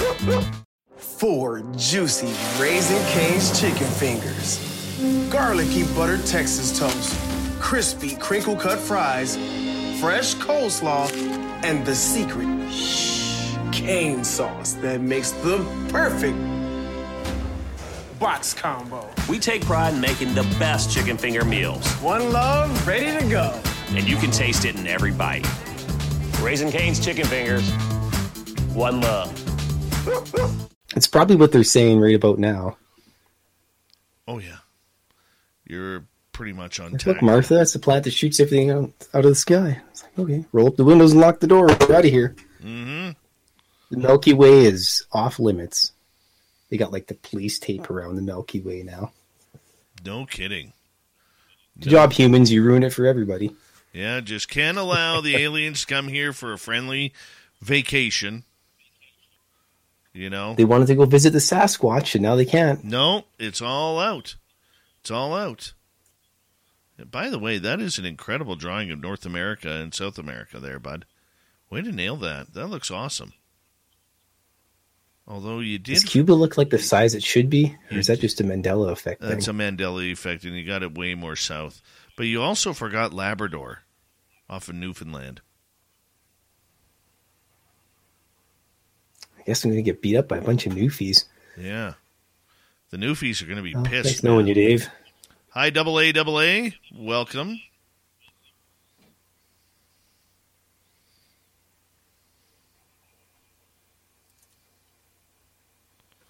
All right. Let's see here.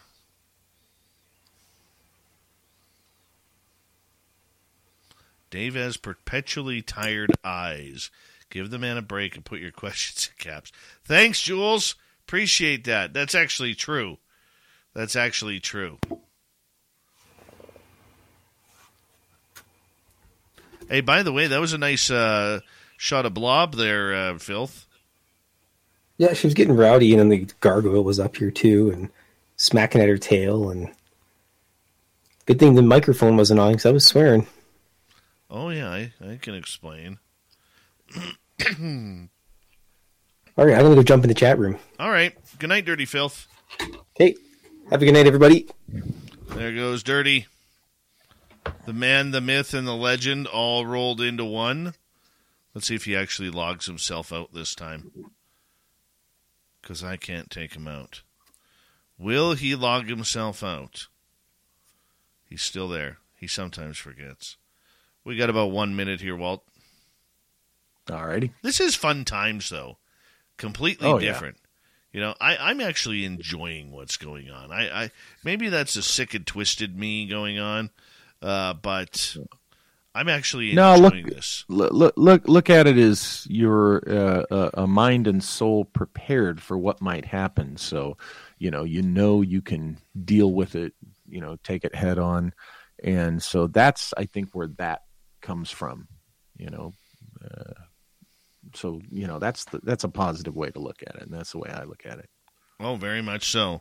Very much so. Give me 2 seconds here. Big thank you to Susie B, Philip, Melinda, Deb, Phil, and Louis ×3 for the super chats. It's a wonderful way to say hello. Kira, I did say hello to you as well. You got to scroll back and find it. Yes, I said hello, beautiful Kira. Anyways, let's kick this thing off, and that way Walter can go to bed at the top of the hour. Here we go.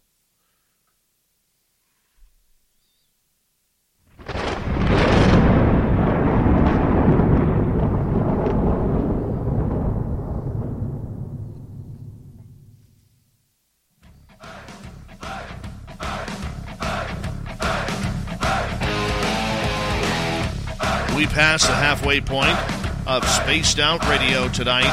Thank you so much for joining us. My name is Dave Scott. Very much appreciate earning your listening ears.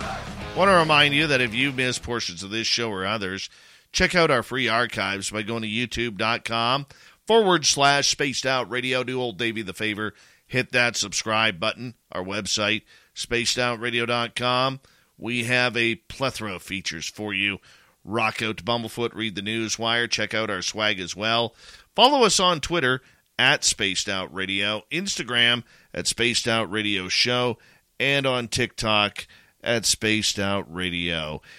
For the final time tonight, former intelligence officer Walter Bosley is with us, and we are going over what is going on between these balloons, these drones, whatever the heck they are. We're going to turn this over to some audience questions now for you. And let's start off with Joe in California, Walter, who is asking, what about the balloons we didn't shoot down? How many up there right now? That's right. Who knows? Who knows, Joe? That's a very good question. And you can bet that they're up there. And not just from China, from, the Russians probably have them. Even our allies will do that. And let's not fool ourselves, at least, the United States, we're doing the same thing. So, yeah, there's a lot more up there, I would say. Mm-hmm. More. How much, adding to that question, though, what's the chances of a lot more of these being picked up by civilians who are now looking in the sky trying to find these objects?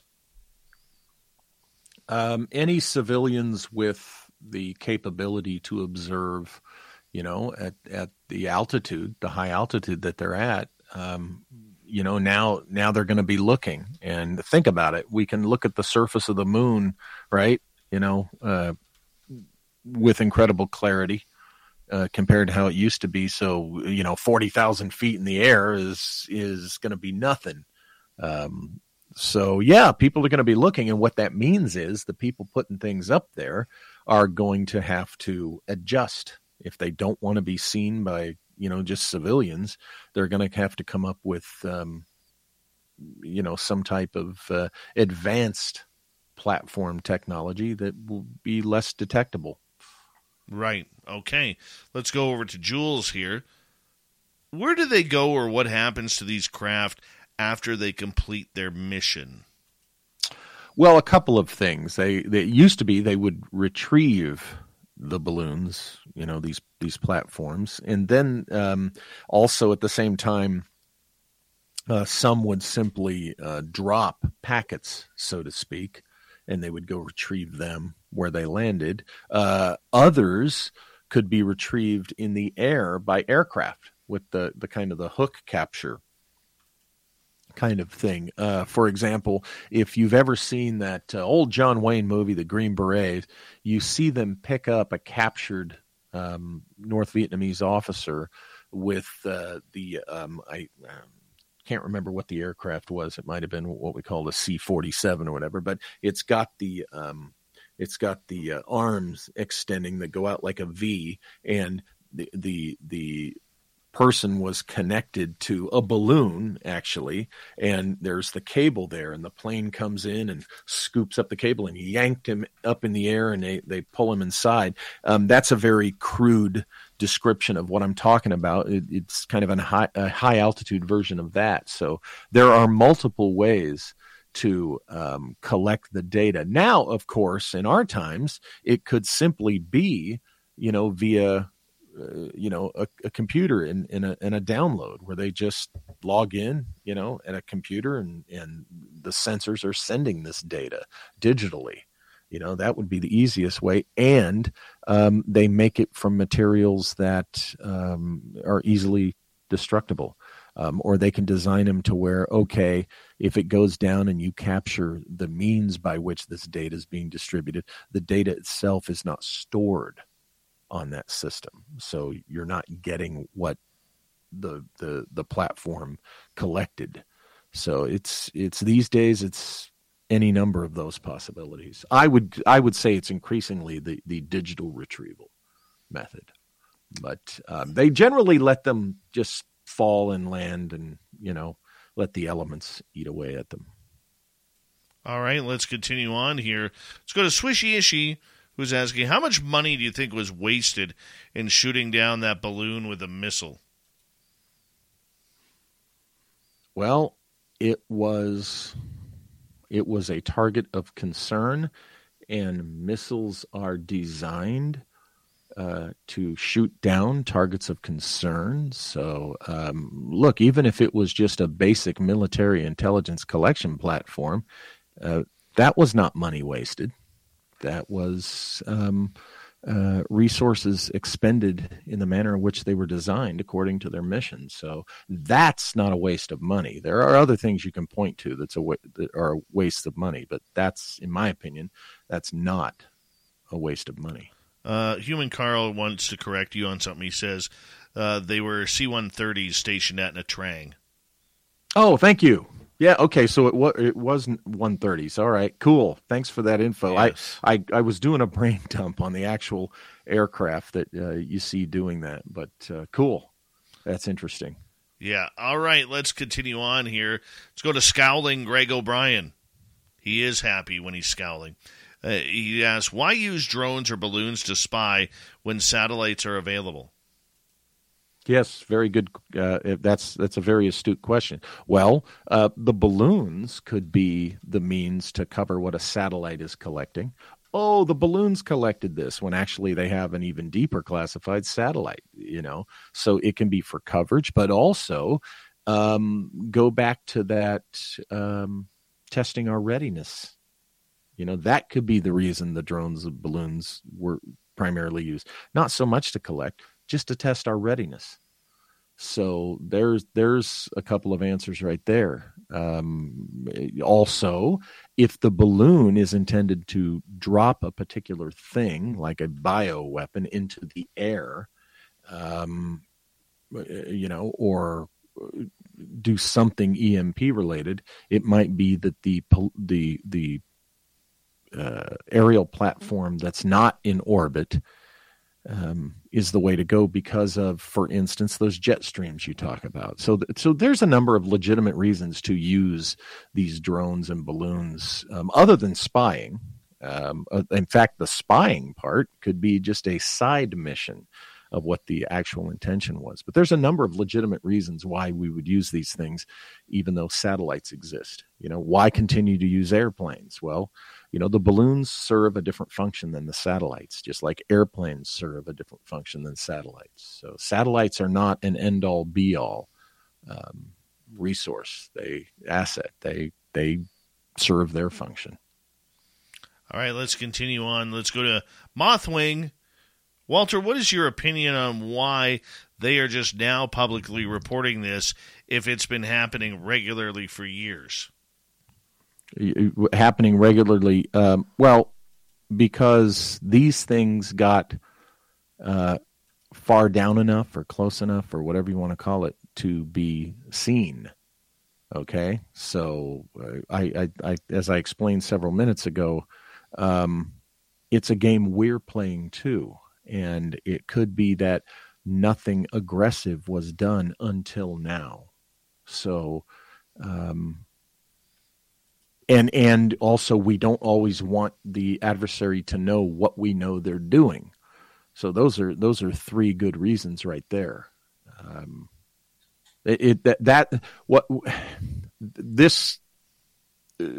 The angle of like this question, I'm not saying Mothwing's doing it, but that's the kind of question that the people that want to say, aha, so therefore, it was otherworldly, because if it had been happening before, we would have heard about it. No, no. In that particular instance, again, I'm not saying Mothwing is saying this, but, it's just all part of the intel collections game that is played and how it's played. All right, let's continue on. Let's go to Human Carl, a great veteran. Thank you for your service, Human Carl. How much would a tactical-sized nuclear device capable of producing EMP weight? How much would it weigh? Well, think about it. There are, it's commonly talked about tactical nukes that are in, a briefcase, right? So A briefcase implies something that your average healthy human being could carry. So, we're talking it could be as light as, 30 or 40 pounds. I'm not a nuclear weapons expert, so, God knows how small relatively small they can make these things now. You have to understand, it doesn't necessarily have to be feather weight, okay, to be deployed on one of these balloons or whatever the aerial platform is. It's the platform just simply needs to be able to carry that weight up to whatever altitude is prescribed. So I would say not very heavy. You're not going to have your typical classic, bomb like you see dropping from airplanes, in World War II and after. But it doesn't. It can be sufficiently heavy enough to have whatever it needs on there, if that answers your question. But also remember, an EMP blast. The technology for that can be very light, right? Because that's just something that either bursts a certain way in the air, or if it's a scalar weapon, okay? If it's a scalar weapon, then it's just something that gets beamed down for, the desired effect. So that can be as light as, a plastic drone. Right? Your common plastic drone that you buy in the hobby store. Could be. And, it takes very little chemical type weapons in order to really put a big effect on a large population. Right. Yeah. It that right there is of great deadly concern. I would not think that we have a worry about nuclear bombs dropping on us from these things. I'm more concerned about the potential for bioweapons and some type of scalar weapon, limited scalar weapon. And what do you mean by a scalar weapon? A pulse, a beam type weapon. Okay, Tesla type stuff. Okay, makes sense. Makes good sense. Let's go to another question here from our audience. Let's go to Penny. Every country lies and are sneaky. Who can we trust? Sometimes you don't know who you can trust until you know. It might come down to we won't know exactly who we can trust until there's a big throwdown and they show us that they can trust us. And, there are others out there who feel the same way about us with some of the things that when I say us, I mean the U.S. Some of the things that we have done since World War II has, kind of hurt those relationships of trust, right? And the things we have provoked in the name of political aims and other such things. There's countries out there that they're wondering, if we can be trusted. So unfortunately, that's the era we live in. And that's a whole other conversation as to why, since World War II, the United States in particular has been acting the way it has. Operation Paperclip. But I said that's another discussion entirely we'll have to have. Of course. Let's go to Cable Guy here. Cable Guy is asking, why destroy evidence and claim to be retrieving it? What you do is you calculate your losses. I mean, you gotta, if you decide that the thing has to be shot down, okay, you just accept the amount of destruction that you're going to cause, because even broken equipment provides you with valuable information, so it gets destroyed in the process of the response of bringing it down, but you don't want to just leave it there. You want to go pick it up to see what you shot down. It's that simple. Now, would they do the exact same thing as, say, on a plane crash? You have the investigators who grab all the pieces of the wreckage and basically rebuild the plane to try and figure out. Would they be doing the exact same thing? Oh, exactly. Yeah. But let me throw another reason in there that's a very good reason. If you've just shot something down that might have you had good reason to suspect it had a bioweapon on it, of course you're not going to leave it out there. You're going to go pick it up and get it in a secure place so that it's not dangerous, to someone who might walk up on it. These are the things that have to be considered, or God knows what else they suspect might be on it. So there's very legitimate reasons for retrieving what you just blasted out of the sky, if you can, and not nefarious reasons.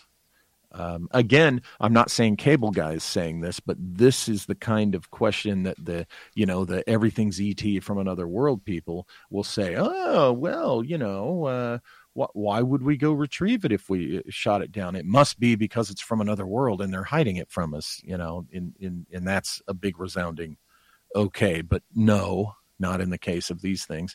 But the materials hazard, the potential materials hazard and biohazard of it. And that leads to Sovereign's question here. Why aren't the aerial vehicles spraying chaff, aka toxic chemtrails, shot down as well? Again, because we're observing how they're doing this. We're observing how they function, how they operate, where they function. We're observing as much as we can. Now, I'm assuming you're talking about. I think he's talking about chemtrails. I think somehow. Oh, okay. You mean air? Okay, so yeah. Aerial craft, the chemtrail craft. Why aren't the chemtrail craft spraying chaff, aka toxic chemtrails, shot down as well? Well, think about that. Don't we know that some of those are our own planes? We're not going to. I politely.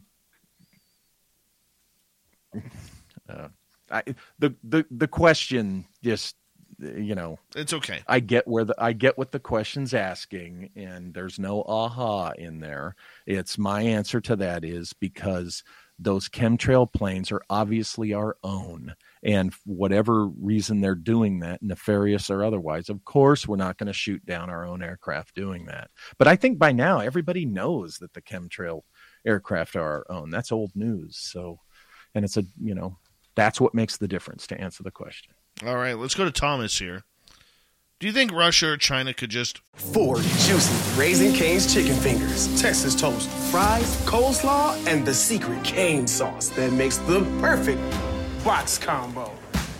One love, ready to go. Raising Cane's chicken fingers, one love. Raising Cane's wants to help you get extra saucy this Mardi Gras. Stop by Cane's and pick up a doubloon for just $1. Then present the doubloon on all of your visits through April 6th for a free Cane's sauce with any purchase. Let the sauce and good times roll. Raising Cane's chicken fingers. One love. Doubloons available to purchase 1/23/23 through 2/21/23. Redemption of offer valid 1/23/23 to 4/6/23 at participating restaurants while supplies last. Limit 1 extra Cane sauce with purchase per day. Flood balloons? Probably with Addis? chemicals? Sure. Yeah, it's that could be a useful tactic to one day just keep sending them at us to distract us and somehow try to affect the effect of our response. Sure. To dilute and just again to see how we respond when inundated. I would say I would be even more concerned about some type of bioweapon if there was a flood of balloons. Why would you be concerned about that? Because if they want to drop some type of bioweapon in our skies, you would just want to just saturate our skies with, because you figure some are going to be countered, some are going to be shot down, but we can't get them all, so some are going to get through and drop whatever nasty bio thing. on our cities and the jet stream in our skies. So that's what, a flood of balloons could be used for. Yeah, that is the danger. But do you think that, looking at what you saw or what they have shown us over the last few days, what we're going to see coming out over the next few, I mean, do you think that China or whoever has made the North American air security or NORAD look foolish with the drones getting in? Or is this all, once again, part of the propaganda? It's both, and it's part of the propaganda, but at the same time, to an extent, it does make these folks look a little foolish to the public. Where we're at with this, when you get into we have these stages, these steps of trying to detect with terrorism, for example, in counterterrorism, when you see certain activity of terrorist suspects or known terrorist operatives, okay, when they're doing a certain type of on-the-street activity, what you have is either operational, for lack of a better term, for easy understanding, operational practice. They're either practicing what they're going to do when they commit a terrorist attack, or they're about to commit a terrorist attack. And there is that scary little margin when you're a counterterrorism agent, operative, like I was, where you're observing your terrorist targets, subjects, either doing some type of surveillance or present in a location, and there's, more than one of them, or they're exhibiting behavior that, is right before what happens when a terrorist attack occurs. Well, there's this weird little margin, and it's a scary margin when you know about it, that, okay, am I looking at practice, a dry run, so to speak, on a future terrorist attack being planned, or am I looking at the terrorist attack in motion? Okay. This is potentially what we're dealing with these Chinese balloons. Are we looking at them gathering info while they're practicing what they'll do? Is this a dry run for what they'll do when an attack is brewing, or are we seeing the early stages of an impending attack? This is what they're dealing with in this whole response and the analysis of what's going on here with these balloons. This is why people like me, if we express concerns, because we're all too familiar with what I just described. So 1 minute or less, how would the public know if we were into an impending attack? What you would imagine, it would be probably relatively fast once it actually starts. There would be, just like you see in the movies, folks, the TV, there would be some, stuff dropping out of the sky. There would be enemy naval activity right off your coast. The first thing that would be taken out by the enemy, attacked, would be military bases and the cities around them. The major cities would be hit. It would be chaos. It would be a nightmare of chaos. That's why I'm glad I live in the boonies, man. Walter Bosley, we might bring you back here very, very soon to give us an update on this topic, if you don't mind. We appreciate you filling us on in. Coming up next in hour number 3, we're going to head to the swamp. Then little Timmy Senor is going to join us for the UFO report, probably a little overtime as well after the radio show on our YouTube channel with Random Guy. Stick around. There is plenty of Spaced Out Radio coming up. And, of course, more with the UFO report, Tim Senor, just a few minutes' time.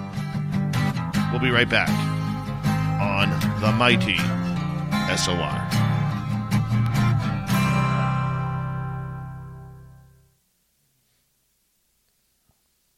All right, brother. Appreciate you. Hey. Yeah. Hey, thanks for having me on. I enjoyed talking with you. I might, if you're available next Monday, I'm thinking about doing a panel on this subject. Okay. More UFO side, but if you want to, if you're free and you want to join us, that would be cool. Yeah, I can confirm with you by the weekend. Sure. So Saturday or Sunday, I can. Sure. The answer is a tentative yes. But I will confirm with you. I'll tag you in a Facebook chat group. Sounds good. All right, brother. You take care. Okay. Have a good night. You too. Bye-bye. Love Walter Bosley. He's amazing. I will be right back, guys.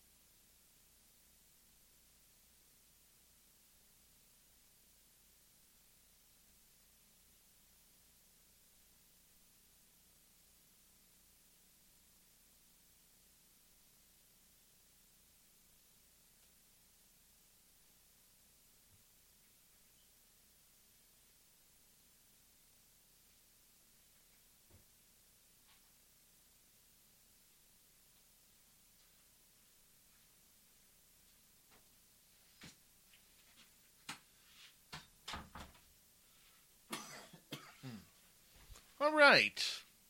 How we all doing?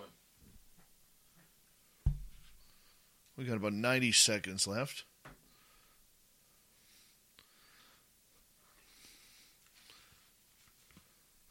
Let's clean that out.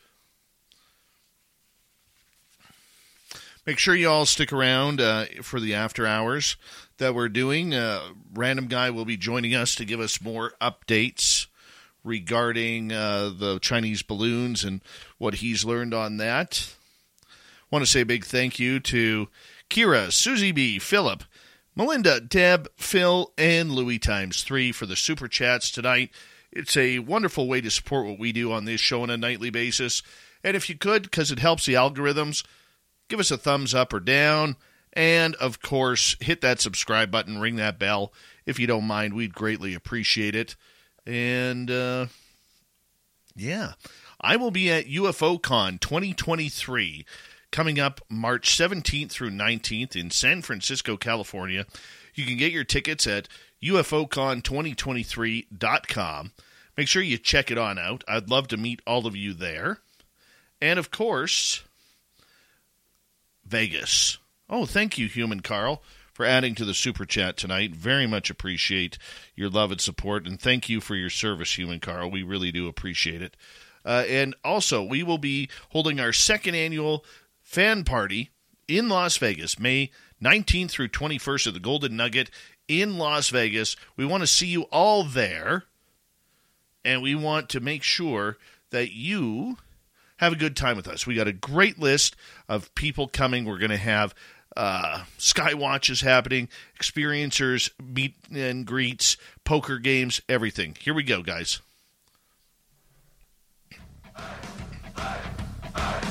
Would you like to connect with us? Head to spacedoutradio.com for all your latest show info. Now, back to Dave Scott and SOR. Third and final hour of Spaced Out Radio is now underway. My name is Dave Scott. Thank you so much for taking the time to join us. We really do appreciate earning your listening ears wherever you are on this beautiful planet we call Earth. Hello to everyone listening in on our terrestrial affiliates around North America, digitally on Odyssey Radio, TalkStream Live, and KPNL. All of our archives are free. Join us at youtube.com/Spaced Out Radio. Do old Davey the favor. Hit that subscribe button. The Desert Clam has set the password for tonight in the SOR Space Travelers Club. Zoilism. Zoilism is your password. Use it wisely, Space Travelers, as the Clam sets the password each and every night right here on Spaced Out Radio. Our website is spacedoutradio.com. We have a plethora of features for you. Rock out to Bumblefoot, read the Newswire, check out our swag as well. Follow us on Twitter at Spaced Out Radio, Instagram at Spaced Out Radio Show, and on TikTok at Spaced Out Radio. It is time once again where we head to the swamp. Our resident swamp dweller takes us on another spooky journey. Hi, Spaced Out Radio listeners. This is Swamp Dweller. It's time for your nightly dose of spookiness on the show. If you have an interesting encounter or a spooky story that you would like to share, be sure to submit them in at swampdweller.net. You can also find our YouTube channel at youtube.com/swampdwellerreads. Now, let's chill out, relax, and together, let's enter the swamp. I work as a child care professional, and one of the kids recently got into hiking. So I took him to an excellent Salt Fork State Park trail that I like. We were all set to hike to Hosak's Cave after parking near the trailhead's beginning. The entire course is about a half-mile long, so I chose this trail for our daily hike. I also decided this trail because any time I had been on it before, it was hectic and full of people and a trendy spot which made me feel a bit more secure. However, this past summer we had a cluster of severe summer storms that caused massive damage to the trail, so to my surprise it was much more complex and empty. However, I wasn't bothered by the open path because a small construction crew was working on a bridge that was just barely visible from the trailhead. He was still up for the hike, despite the entire width of the trail being washed out until it was no more than a foot wide, with a 6-foot to 12-foot drop into a creek bed, with a solid rock and several trees that had fallen down. He is very athletic, and I was confident in his abilities. If he was confident that he could do so, I thought that he could. And he seemed to be very excited to tackle our adventure, so who was I to say no? We made it to a platform that allows you to see the entire cave. There were many downed trees surrounding the platform, and it was closed at this point, but we had made it this far, so we decided to maneuver around the venue and proceeded the few hundred feet into the cave. We spent most of the time in this area due to the difficulty it was to get there, so I know exactly what it looked like. There were tree roots directly under the platform, and you could climb down either side. It is also worth noting that Hosak's cave is much more like a cliff with an overhanging rock formation and a trickle of a waterfall directly in the middle. It's not a creepy closed-up cave. It's very open and beautiful. We got to the cave and I noticed a candle that was not burning recently but had been sitting on a large rock with a heart carved into it. I chalked it up to someone having a date and disregarded it. He wanted to climb to the top where I noticed 2 more candles and 3 stacks of small rocks that somebody had stacked up. I felt weird at this point, but it was about this time that he found a small puddle full of baby salamanders and wanted to catch them. This was the happiest I had seen the kid in a long time, and I didn't have the heart to tell him it was time to go. We spent about an hour catching baby salamanders, and I watched him have the time of his life. We finally decided to leave, and when we got to the platform, dead center in the middle of the tree roots was a wet washcloth hanging that was not there before. He noticed it as well, but did not pick up on the severity of the situation that we were apparently in. At that moment, I factually knew 2 things. 1, someone was watching us, and we did not see them. And 2, they were now potentially hiding in the woods and made it a point not to be seen, but leave an object to be noticed. There was no running back with the narrow trail, and I was not about to tell him that we were in potential danger. I told him to go in front of me, and I kept encouraging him that he was doing great over and over, which seemed to speed him up naturally. I never saw anyone while we were on the trail, but I had the most intense feeling of being watched the entire hike back. We got to the car, and I locked the doors immediately. On our way out of the park, a filthy man, probably in his 30s, came out of the woods and made it a point to stare at me with the blankest expression I had ever seen on a human being. The man followed me with his eyes and head as I drove by him and continued to stare at him until I couldn't see him anymore. At that point, I knew the 3rd fact. He made it a point to make himself appear to me, and facts 1 and 2 were confirmed. That stare stuck with me for days, and I considered counseling after this as it bothered me for several weeks, causing me severe anxiety. I tried to tell myself that maybe we just interrupted his bath time and he was camping and didn't want to startle us. After all, the crazy-looking man had ample time to do anything he wanted while we were catching salamanders.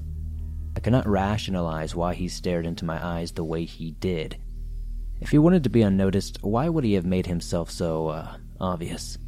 Deep down, I know it was much likelier that this was a deliberate action intended to scare me. He never had any idea how panicked I was, and to this day, it is the most fun I had ever seen that kid have. He brings it up regularly, and it's a positive experience for him. But on the other hand, it was one of my worst experiences and made me feel sick and disturbed.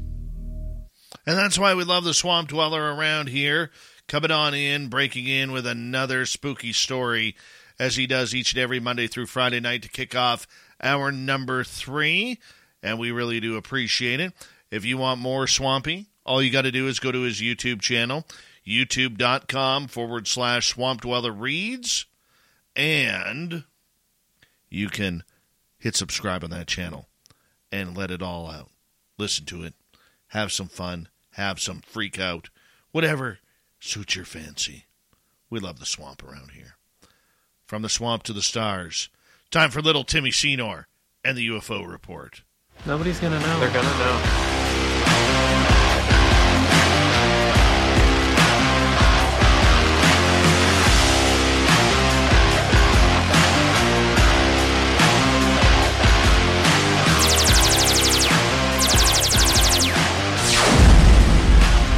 That's why we love Tim Senor around here, as he brings us the latest in the UFO news that is happening around the world. Man, has it been busy lately, Tim.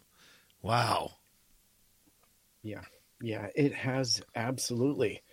It's been crazy. This weekend was nuts. You and I have been talking constantly about what's been going on in this country and yours, and it's just been phenomenal. It is absolutely never been seen before in our history as our country's, going through a very tumultuous time right now. And then, we've got this amazing news to follow. So let's briefly talk about it, because I know it's been your show all night tonight, and you've been covering it. But boy, balloons, again, we can't stop talking about balloons and objects and how the United States is handling it and Canada is handling it. And in fact, now the whole wide world. Well, first of all, before we even get started, I'm going to know, what's that prune juice you've been drinking there? It's actually blueberry. It's one of those mixes I just do. It's a berry one tonight, so purple. Nope. 4 juicy Raising Cane's chicken fingers, Texas toast, fries, coleslaw, and the secret cane sauce that makes the perfect box combo. One love, ready to go. Raising Cane's chicken fingers, one love. 4 juicy Raising Cane's chicken fingers, garlicky buttered Texas toast, crispy crinkle cut fries, fresh coleslaw, and the secret cane sauce that makes the perfect box combo. We take pride in making the best chicken finger meals. One love, ready to go. And you can taste it in every bite. Raising Cane's chicken fingers, one love. BS News is saying news will be crazy tomorrow. So I guess, at least today, let's just dip into this quickly here. At least today, we are seeing reports of people actually smartening up and saying, look, there's no aliens here. We don't have aliens, okay? This is not little extraterrestrials coming from the sky and freaking out North America with an invasion of some sort. We're starting to get more level-headed about this, Tim, and I think that's a good sign. I absolutely agree with you on that. Definitely one of the stories that I wanted to cover was how the White House handled this topic, and the fact that it relayed very clearly on no uncertain terms that this was not aliens. I think they even went as far as to repeat it 3 times during their press briefing.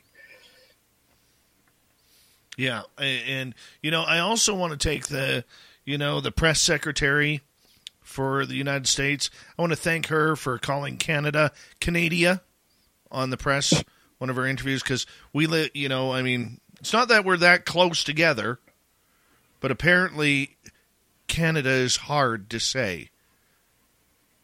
The lady in red dropped the ball on that one. You're absolutely right. Yeah.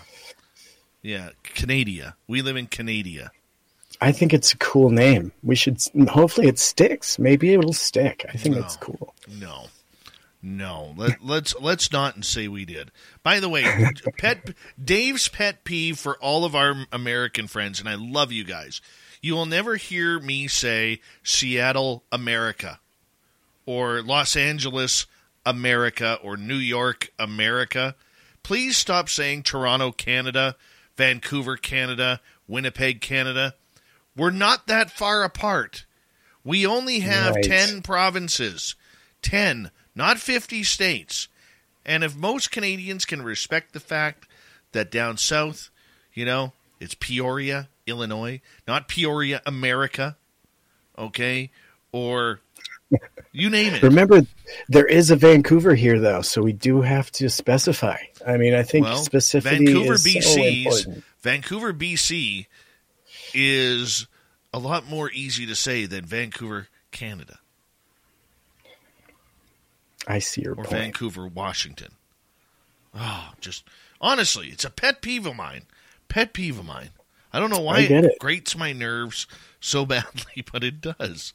All right, let's get right to it, my friend. China claims now they have unidentified objects in their airspace and are preparing to shoot them down. What's going on here? A little tit for tat there, Timmy? I like that tongue twister. Yeah, the downing of Chinese spy balloon off of South Carolina coast has raised tensions between Beijing and Washington, quite obviously. And so Chinese authorities have reportedly spotted an unidentified flying object over the waters near a major naval base and were preparing to shoot it down, according to officials. So maritime authorities in China's eastern Shandong province said they had spotted an UFO in the waters near the coastal city of Rizhao, the state-run Global Times reported on Sunday. And so other outlets reported that the object was spotted near Qingdao, which is home to the naval base and a major naval base for the People's Liberation Army. So a Marine Development Authority official told the paper that another Chinese news outlet that relevant authorities were preparing to shoot the object down. And so the reporting cited comes days just after American fighters shot down the United States shot down an unidentified object over Canada and off the Alaskan coast. A week before, the U.S. military shot down a suspected Chinese spy balloon about the size of 3 school buses off the south coast of South Carolina after it had traversed the continental United States. And so the Biden administration said that the airship was used for surveillance. And now China claims it was on a meteorological research mission. And so we are seeing Senate Majority Leader Chuck Schumer telling the ABC this week on Sunday that the U.S. believes that the unidentified objects shot down were balloons, though smaller than the one down over the Atlantic Ocean on February 4th.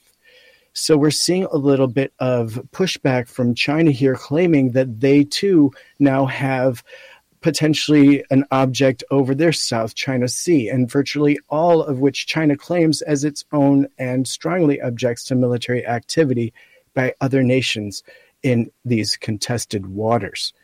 So it sounds like there is potentially something floating above those waters in China, and it draws some concern. And so maybe we're starting to see a little hint of this coming from Beijing during, furious protests coming because of how the United States handled the Chinese balloon here in the U.S. Well, you know what I find interesting is you mentioned the spokesperson out of Washington claiming that, these latest 3 were balloons, yet Canadian Department of Defense Minister Anita Anand was specific to say there was no balloon shot down in Alaska, in the Yukon. No balloon whatsoever. It was not a balloon. So it's very intriguing to see the game of words that is being played, and we should expect this. I'm sure there is some trawler out in the bay near Taiwan that maybe has American license plates on it, maybe flying the old Stars and Stripes, that has a couple of balloons on there that may have launched them in the middle of the night into the jet stream and see where they go over China. This is all posturing, I believe. I absolutely agree with you. And at the same rate, we know that the United States does the same kind of watching of other countries using the same exact deployments. So, this is just a little bit of pushback. Why is it suddenly in the media now? Is it a distraction over bigger and other, more important things? We'll just never know until this is all blown over, if you will. And I'm sorry to use that balloon pun there, but it is one of those things that we're going to have to kind of wait and see, that we'll know once it's all over. Are we going to see more of this? Yes, I do absolutely think so. In fact, we're starting to see pop-ups of this kind of all over the world. And so this new attention has drawn concern as to how the United States reacted. Other countries are now considering having to take on the same tactical maneuver to deal with these balloons or UAP or drones or whatever we're seeing. Because consider that even this most recent takedown of the octagonal object seemed to have strings that were attached to it, kind of implying that it may at one point have had a payload, that perhaps it had dropped somewhere along the way, maybe once it was recognized, or perhaps it's something else. But still, definitely of interest, and we're going to see a lot more of them, I think. I think we're going to see a lot more of them, too. I don't see this being anywhere close to being done for the next little bit. But you know what? It makes it entertaining. It makes it a lot of fun. And, I'm curious to see how many more countries now, whether they're allies or not, are going to be reporting these balloons. We're hearing them down in South America. We're starting to hear about them in Europe. And it's just interesting. Just interesting to see how these balloons are just popping off everywhere now. It is. And in a brand new article just released this evening from Wall Street Journal, the topic of the moment is obviously these mystery objects. And now they're considering that a brand new task force has actually just been set up to handle this. And so in the wake of dealing with Arrow, now we have even another task force that's going to partner up using the same criteria as our current UAP task force looking into this. And so amid a baffling series of incidents in which the U.S. has shot down 3 unidentified flying objects, the White House said Monday that it would create a team expected to study airborne objects and the potential security and safety risks that they pose. And I think that that's important. And it could be specifically for this sort of thing, but they're working hand in glove with Arrow. Absolutely. Absolutely. So we're going to get a 7th military branch now, the United States Balloon Force. That's what we are going to see, the United States Balloon Force. And look, we are not going to get videos of this, okay? Alaska and the Yukon are just way too remote for any videos or anybody from the public to get them. The cool part about the Lake Huron shoot down or the one in South Carolina, the citizens were watching for this. They were waiting for this. They were prepared. It was an air show. And, that's right. People will say, well, how come the people in the Yukon didn't get it? Well, we explained earlier. There's 43,000 people in a territory the size of Texas. And all of them, 25,000 of them, live in the main hub of Whitehorse. Chances of that getting on video, slim to none. Alaska, exact same way. Once you leave the coastline and get into the mountains, the population is more. You got a better chance of seeing a grizzly bear hunt down a caribou than you do of actually seeing a human being out there. And my understanding was they scrambled F-16s to take down the object over Lake Huron. Is that correct? That is correct. And my also understanding is that they missed with the first shot because they came back with 2 fired missiles. And did you hear that the first shot missed and it took 2? That I did not. Yeah. Kind of interesting. I did hear, that they did release through the war zone the tapes from the recordings from the pilots that took down this object. And in their very words, it was a very small object about the size of a 4-wheeler, I think was one of the quotes, and that it was going to be harder than expected to take it down simply because of the size. So perhaps it's not a surprise that it took 2 to take it down. I'm not savvy enough to know the details on how hard that could be, but it is interesting to consider the size and that was part of the narration that was given to the public through the war zone. Yeah, well, you know what? As we got about 90 seconds to go here before we got to go to break at the bottom of the hour, I think it's going to be interesting to see if these are now done for a while, that they may all of a sudden go dark again where we're not going to know what's going to happen. Because like Random Guy and Walter Bosley have said, this stuff's been happening for decades. Okay, these balloons have been coming over here for decades. We just started spotting them. And it's taken a while, but that's where we are. So the question is, do they now that there's a big media hype over this, at some point they will have to, probably in the weeks ahead, have to say, okay, they're all gone now, people. Don't bother looking at the sky. We took care of them. Big Brother got them all. Let's hug in victory once again. Even though they know there's probably more out there. And they'll go back to UFOs. What do you think, Tim? I'm why now guy. Why now? It just seems like maybe another distraction. Everyone I know says distraction, distraction, distraction. It makes sense. Why now? Are they suddenly drawing attention to these mysterious balloons that have been there for years? Exactly. And that is something that we need to know. Is it part of a UFO front? Is it the start of Blue Beam? I doubt it. But you never know. Or is it just to break tension, considering there's a lot of tension between the West and the East, and we need to see that start to go away. When we return on Spaced Out Radio, a UFO medical coalition is seeking medical professionals to help with experiencers. We'll talk about this and more on Spaced Out Radio with Tim Senor next.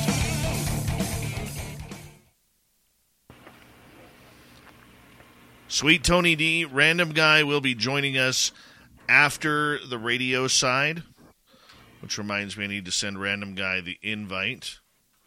Random Guy.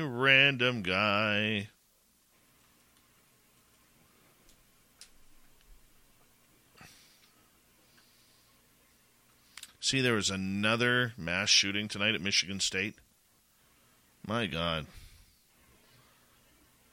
Yeah. Brian G., Guy Calgary, or Guy Calgary, how are you? Let's see here. Shout out to Sky News. I never saw it. Apparently, Sky News gave us a shout out last night. And they're based out of Europe. I don't know whether it was a verbal on video or if it was on print. Never saw it, but we had a few people hop into last night's chat room on After Hours, say, hey, they were told that they heard us on Sky News and they wanted to... Dave, saw you at my mom's TV house. Have a good night. Okay. Yeah, I don't know. Apparently it was some live feed on Sky News. That's all I know. They love you in Europe. No. We love the Commonwealth, man. There you go. Hey, do you know what the Dust channel is? Dust? Dust? No, I've never heard of it. It's a sci-fi channel. No? Well, if your audience wants to, it's a free channel for sci-fi, and it's pretty much like UFO shows back-to-back all day long.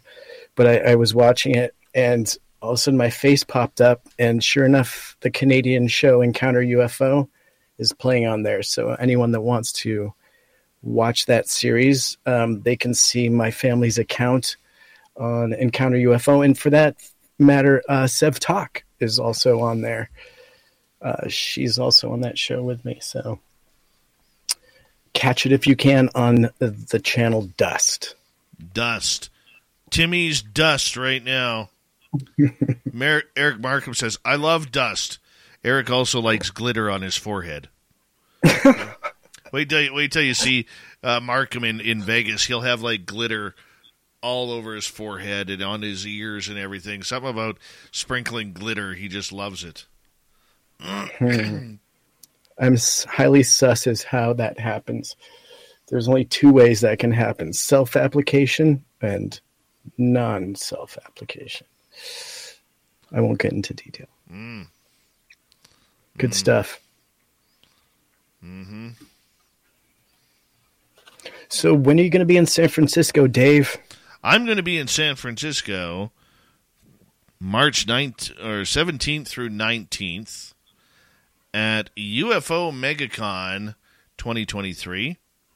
Go to UFOMegaCon2023.com. Science Bob is going to be there. Melinda Leslie, Sev Talk, myself, and many more will be there, hanging on out. I'm coming down from Canada to talk some UFOs. Canada. I love that. That pisses me off. I'm sorry. It pisses me off. I will never say it, but it's funny when you do. Well, of course, I'm doing it for humor, but it really pisses me off. All right? Mm-hmm. It's like me making fun of the American accents, the 72 different dialects you have in your country. Yeah. I mean, I don't understand some Southern draws. That's for absolutely sure. Try understanding a Newfoundlander speak. Right. Or New Orleans. If you go to New Orleans, forget about it. You're not going to understand anything. Plus, I think they speak French there as well, which doesn't help. Canada. French Canada. Mm-hmm. Fun. Oh, hold on a second. Wham Bam Ham. That's a very, very interesting question you just asked. I want you to bring that up to me after the show, okay? I'm going to tag it. I've got something for you on that.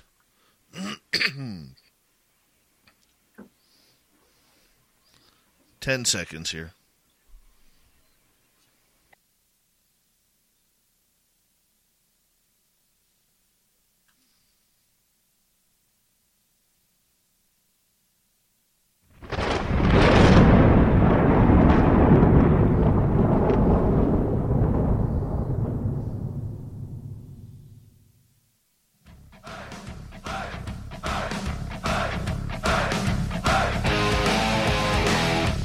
Third, we're heading for home tonight on Spaced Out Radio. Good to have you with us. My name is Dave Scott.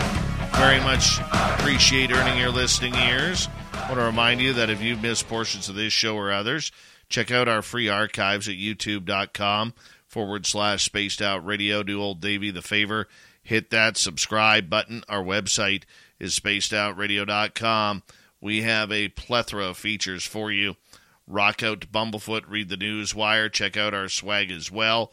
Follow us on Twitter at Spaced Out Radio, Instagram at Spaced Out Radio Show, and on TikTok at Spaced Out Radio. We bring in, once again, Tim Senor from our UFO report. Tim is with us a few times a week to break everything down. That's the UFO news.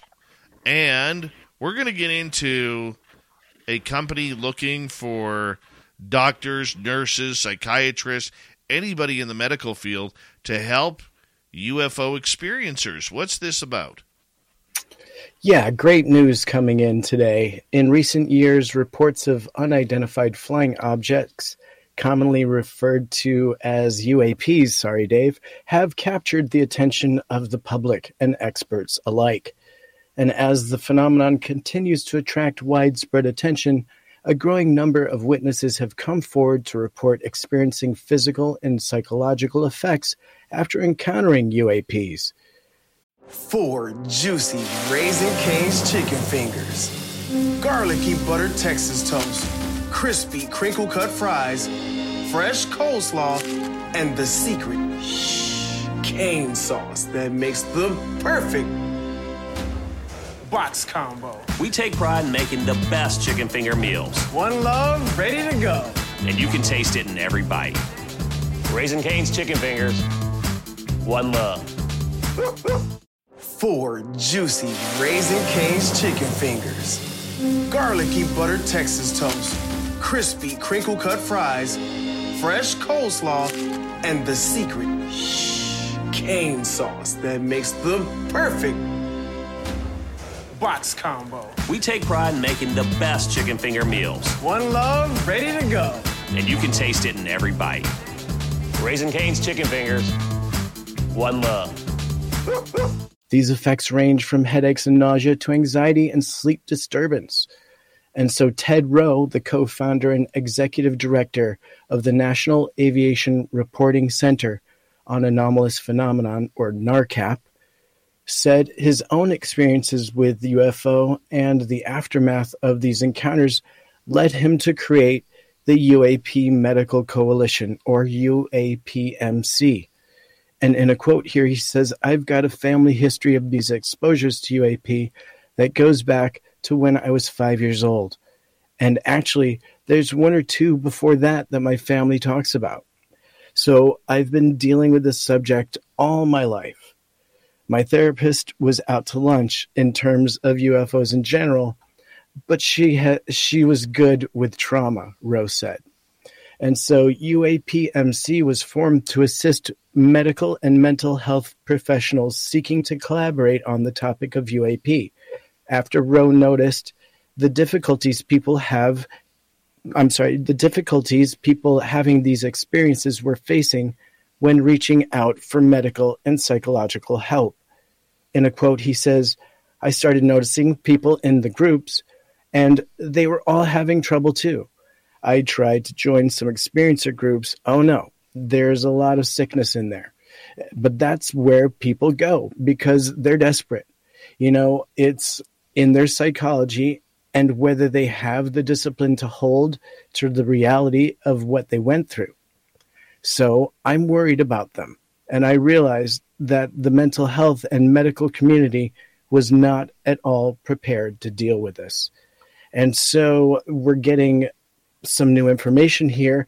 And even Gary Nolan, a professor of microbiology and immunology at Stanford University School of Medicine, recently conducted a study exploring the potential health and effects of UAP encounters on the human brain. This study is notable because it represents one of the first attempts to systematically examine the possible biological effects of UAP interactions on humans.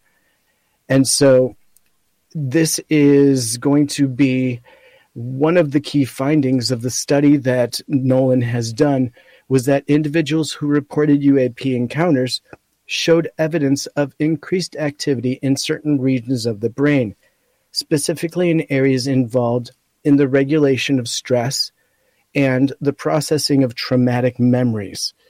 So the researchers also found changes in the levels of certain neurotransmitters and other biochemicals, which could indicate changes in brain function. So UAP Med is made up of a team of volunteers from different fields of expertise, and the group includes therapists, professors, veterans, experiences, and researchers. So specifically, we have Ron Westrom, a professor at Eastern Michigan University and sociologist,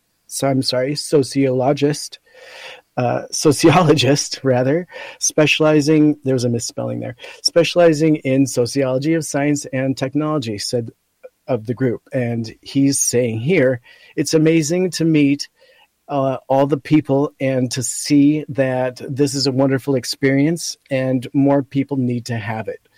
So this is bringing a lot of relief to a lot of people, and it's bringing some reality of the psychology and the medical aspects of interaction with UAP. And it's coming from an amazing person who's done a lot of good, including the creation of NARCAP in this community, which is a massive database that is provided to everyone based on, I believe, military and aviation professionals. So they are typically expert witnesses, and it's a massive database. So congratulations to Ted Rowe on this new formation. And Dave, I know you're probably excited. Let's talk a little bit more about this new creation. Well, I think it's a great idea if they're going to go at this as being legit. Okay, that's what I want to see. As an experiencer myself, the legitimacy of it is something that I'm very curious of. All right, like what kind of patients are they taking? Because one of the talks that you and I have had over the last few months is, what is an experiencer? Like somebody who sees dots in the sky one time, to me, that's not an experiencer. And I've heard radio show hosts and other people call it, well, I'm an experiencer too, because I saw dots one night. And they disappeared after about 3 seconds. Right? That's not what we're talking about. We're talking about people who have had real health and mental issues with their contact. And we're not talking crazy people here. We're talking good, downright hardworking individuals, male, female, doesn't matter, okay, who happen to have an experience of a lifetime that they cannot understand. It keeps them up at night. I remember the first time I started seeing some UFOs up close and personal. Dude, I didn't sleep for days. You know, it literally was like that moment in Close Encounters of the Third Kind where you see Richard Dreyfuss building the Devil's Tower out of everything, whether it's clay or mashed potatoes or crayons or dirt out of his yard. When I started seeing that, when I saw that black triangle over my house, I didn't sleep for days. And the more and more I researched it, the more and more I got frustrated because every black triangle I saw online was nothing like the one I saw. And that was maddening to me. Maddening. Yeah.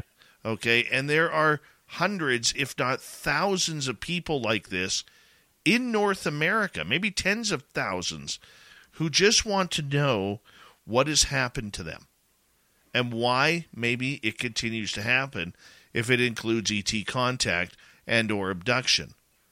So my only goal for this, and I really hope, is that this didn't turn into a place where experiencers become guinea pigs.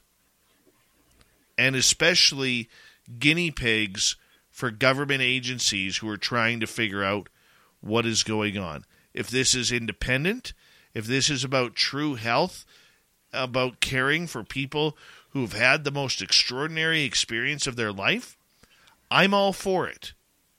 Okay, but the minute I see a government agency on there, that's where I would recommend do not go. Do your homework beforehand. Don't just race for a conclusion here. All right, I know there's a lot of experiencers out there, man, who just want to race to a conclusion. I'm one of them. But at certain times, you need to take a step back and just do a little bit of homework. Not much, just a little bit of homework, because you really don't want to become a guinea pig over something like this. You're absolutely right. I think my personal knowledge of Ted Rowe and how he operates is that this will absolutely become a legitimate program. And knowing that he has that kind of means and has had such success with NARCAP, I expect absolutely to see the same sort of thing for UAP MD, I believe it is. Let me just recap that. And so what I am interested, UAP MC. And so what I am interested to maybe dive deeper into is the fact that obviously there are different levels of experience. And even perhaps somebody that has seen dots in the sky was convinced that they were seeing something otherworldly. And so it may have been a paradigm shift for them. It may have shattered their mental boundaries of what they were willing to accept, right? And so this is the sort of foundation that needs to be for anyone, right? For someone that has met ET up close and personal, and for also somebody that is just for the first time seeing something and having their eyes opened, but still may need a group to talk to. You know, I think this is the sort of thing that Ted Rowe is looking for here. Some kind of support and group on a very much larger level than just your hometown group session. And so by my understanding of what he's putting together here, it's also a database for people to refer to. And so if you are having an experience of some sort, you can refer to a database to see if other people are having the same sort of experience, which I could definitely see as potentially being valuable for an experiencer to not feel so isolated. You know, whether it's dots in the skies, Dave, or something where it's a repeated close up and personal contact. Well, I hope so. I hope so. But like I said, when it comes down to the study, let us just hope right off the bat that it isn't about just being a guinea pig. I hate to sound like a broken record again, because you're always making me sound like a broken record at times.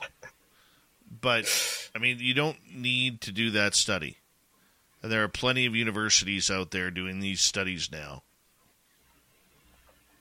Yeah, Gary Nolan, for example. Rice University, another one. Yeah. Good stuff. Yeah. All right, let's get to the final topic here. And where are we going here now, Timmy? Well, let's take a look here. Let's head to the White House, where they want you to believe those UFOs weren't aliens. Yes, indeed. Unfortunately for the dedicated alien conspiracy theorists among us, the time is apparently not yet nigh. So don't don your tinfoil hats and throw them out the window necessarily, because the Biden administration has declared that the recent instances of unidentified aerial objects being shot down over the U.S. and Canadian territory are not related to extraterrestrial life. In a quote, "I know there have been questions and concerns over this, but there is no indication of aliens or extraterrestrial activity with these recent takedowns," said White House Press Secretary Karine Jean-Pierre in a Monday afternoon press briefing. Again, there is no indication of aliens, she emphasized for a third time, adding, "We wanted to make sure that the American people knew that." And let me just address here that I was watching that live, and all of the press were laughing as she was saying this. It was very audible chuckle in the background. So obviously there were going to be no questions pushing this topic after that, and we didn't see any further questions. And so in a further quote, "Would you tell us if there were?" one journalist in the crowd of reporters shouted back in response to Jean-Pierre chuckling and made a brief joke about the movie E.T. As recently as Sunday night, Pentagon officials had indicated that they weren't ruling anything out yet, meaning aliens were still technically on the table. But the White House's announcement seemingly squashes that pipe dream. And so you may say, wait, what's going on? Over the past 3 days, Friday, Saturday, and Sunday, the U.S. military has shot down or aided in Canadian operations to shoot down 3 different, as of yet unidentified, aerial objects. And so according to White House officials, all of those objects were aimlessly drifting without propulsion in the atmosphere between 20 to 40,000 feet, and thus posed a risk to commercial aircraft. So the 3 back-to-back takedowns followed the earlier down edge of the 200-foot-tall craft that the U.S. officials are calling a Chinese surveillance spy balloon. However, none of the subsequent aircraft targeted in the recent days have been linked to China or any particular owner, state, corporate, or otherwise. Further, officials haven't determined any purpose, surveillance or otherwise, of any of the 3 most recent objects in the takedown. And so John Kirby, the coordinator for strategic communications on the National Security Council, said in the morning briefing. Mm-hmm. Dave, your thoughts? It's not aliens.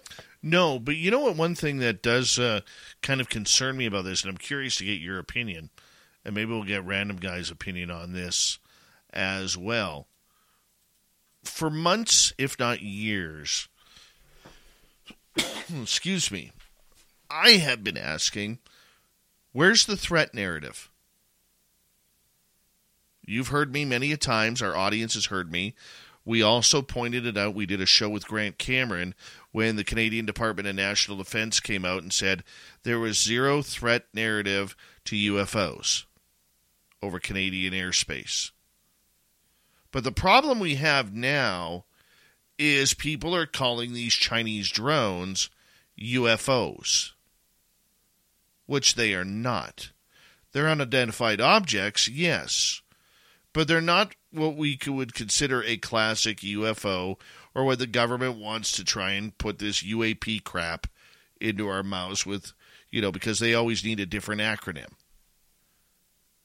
So the question is, from a public standpoint, Tim, and I'm curious your opinion, how does this change the threat narrative when there isn't a threat narrative regarding UFOs? It's a great question, but it's obviously going to reinforce everything that they've been saying, how potentially UFOs do pose a threat. I think it's actually reinforcing that, because we just saw them take them down.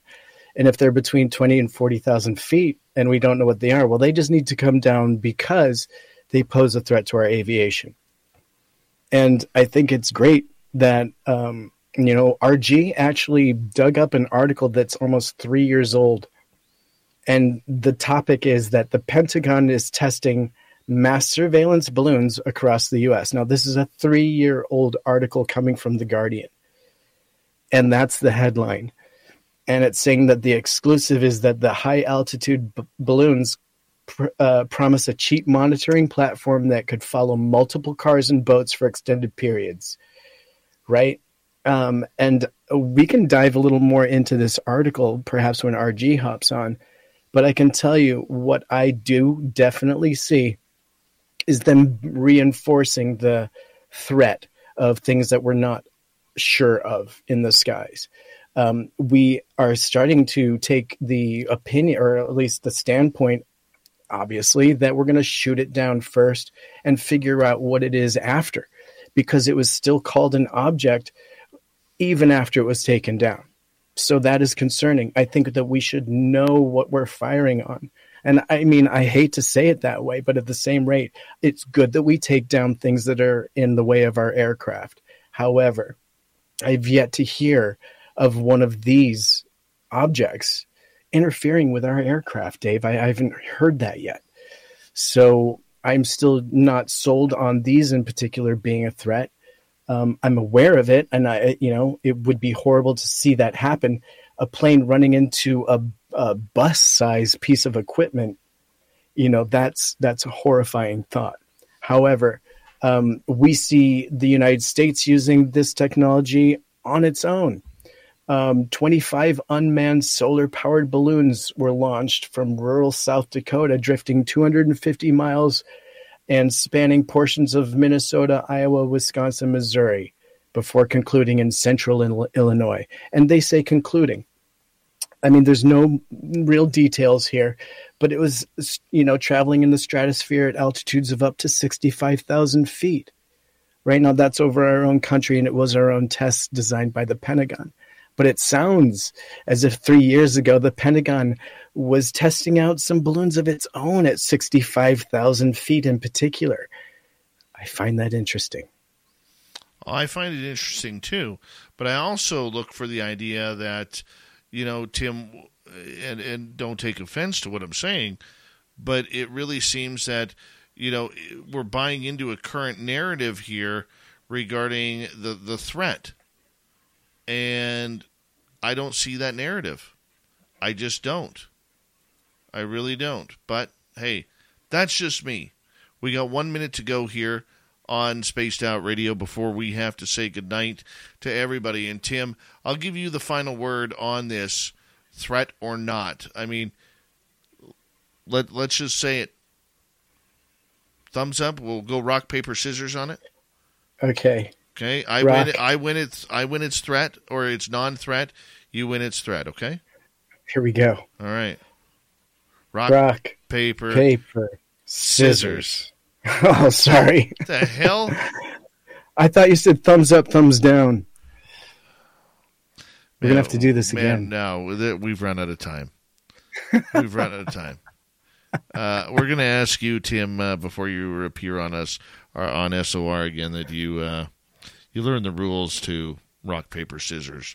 There's no dynamite in there, man. And either way, the dynamite, I would have cut the wick off, which means I would have won. Yeah, I'll take that. Buddy, another great report. Thank you so much. We'll talk to you in a couple nights' time. And, of course, to everybody like Swamp Dweller, who was coming on in, giving us another spooky story. Walter Bosley, the first 2 hours, really having a lot of fun with Walter. And don't forget, everyone, we'll be back tomorrow night as well with another high-quality show of Woo. And we want to see you here as well. We got Mr. Ron Bumblefoot Thal rocking in the background with Little Brother is watching. Bumblefoot is the official music of Spaced Out Radio, rocking us in and out of every single show. Get your horns up for the guitar god himself. Special thanks to everybody listening in at home, at work, in your cars, wherever you may be. Thank you to everyone in our chat room tonight. YouTube, Twitch, LGAB, Facebook, LinkedIn, Spreaker, the Space Travelers Club, and on Twitter at hashtag Spaced Out Radio.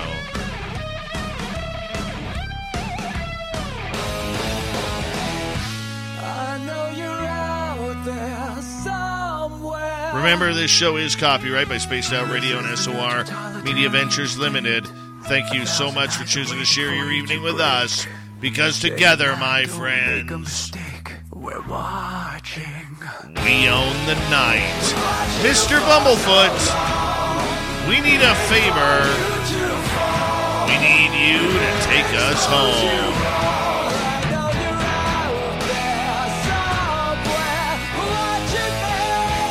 Yes, the Woo Train has docked for the night.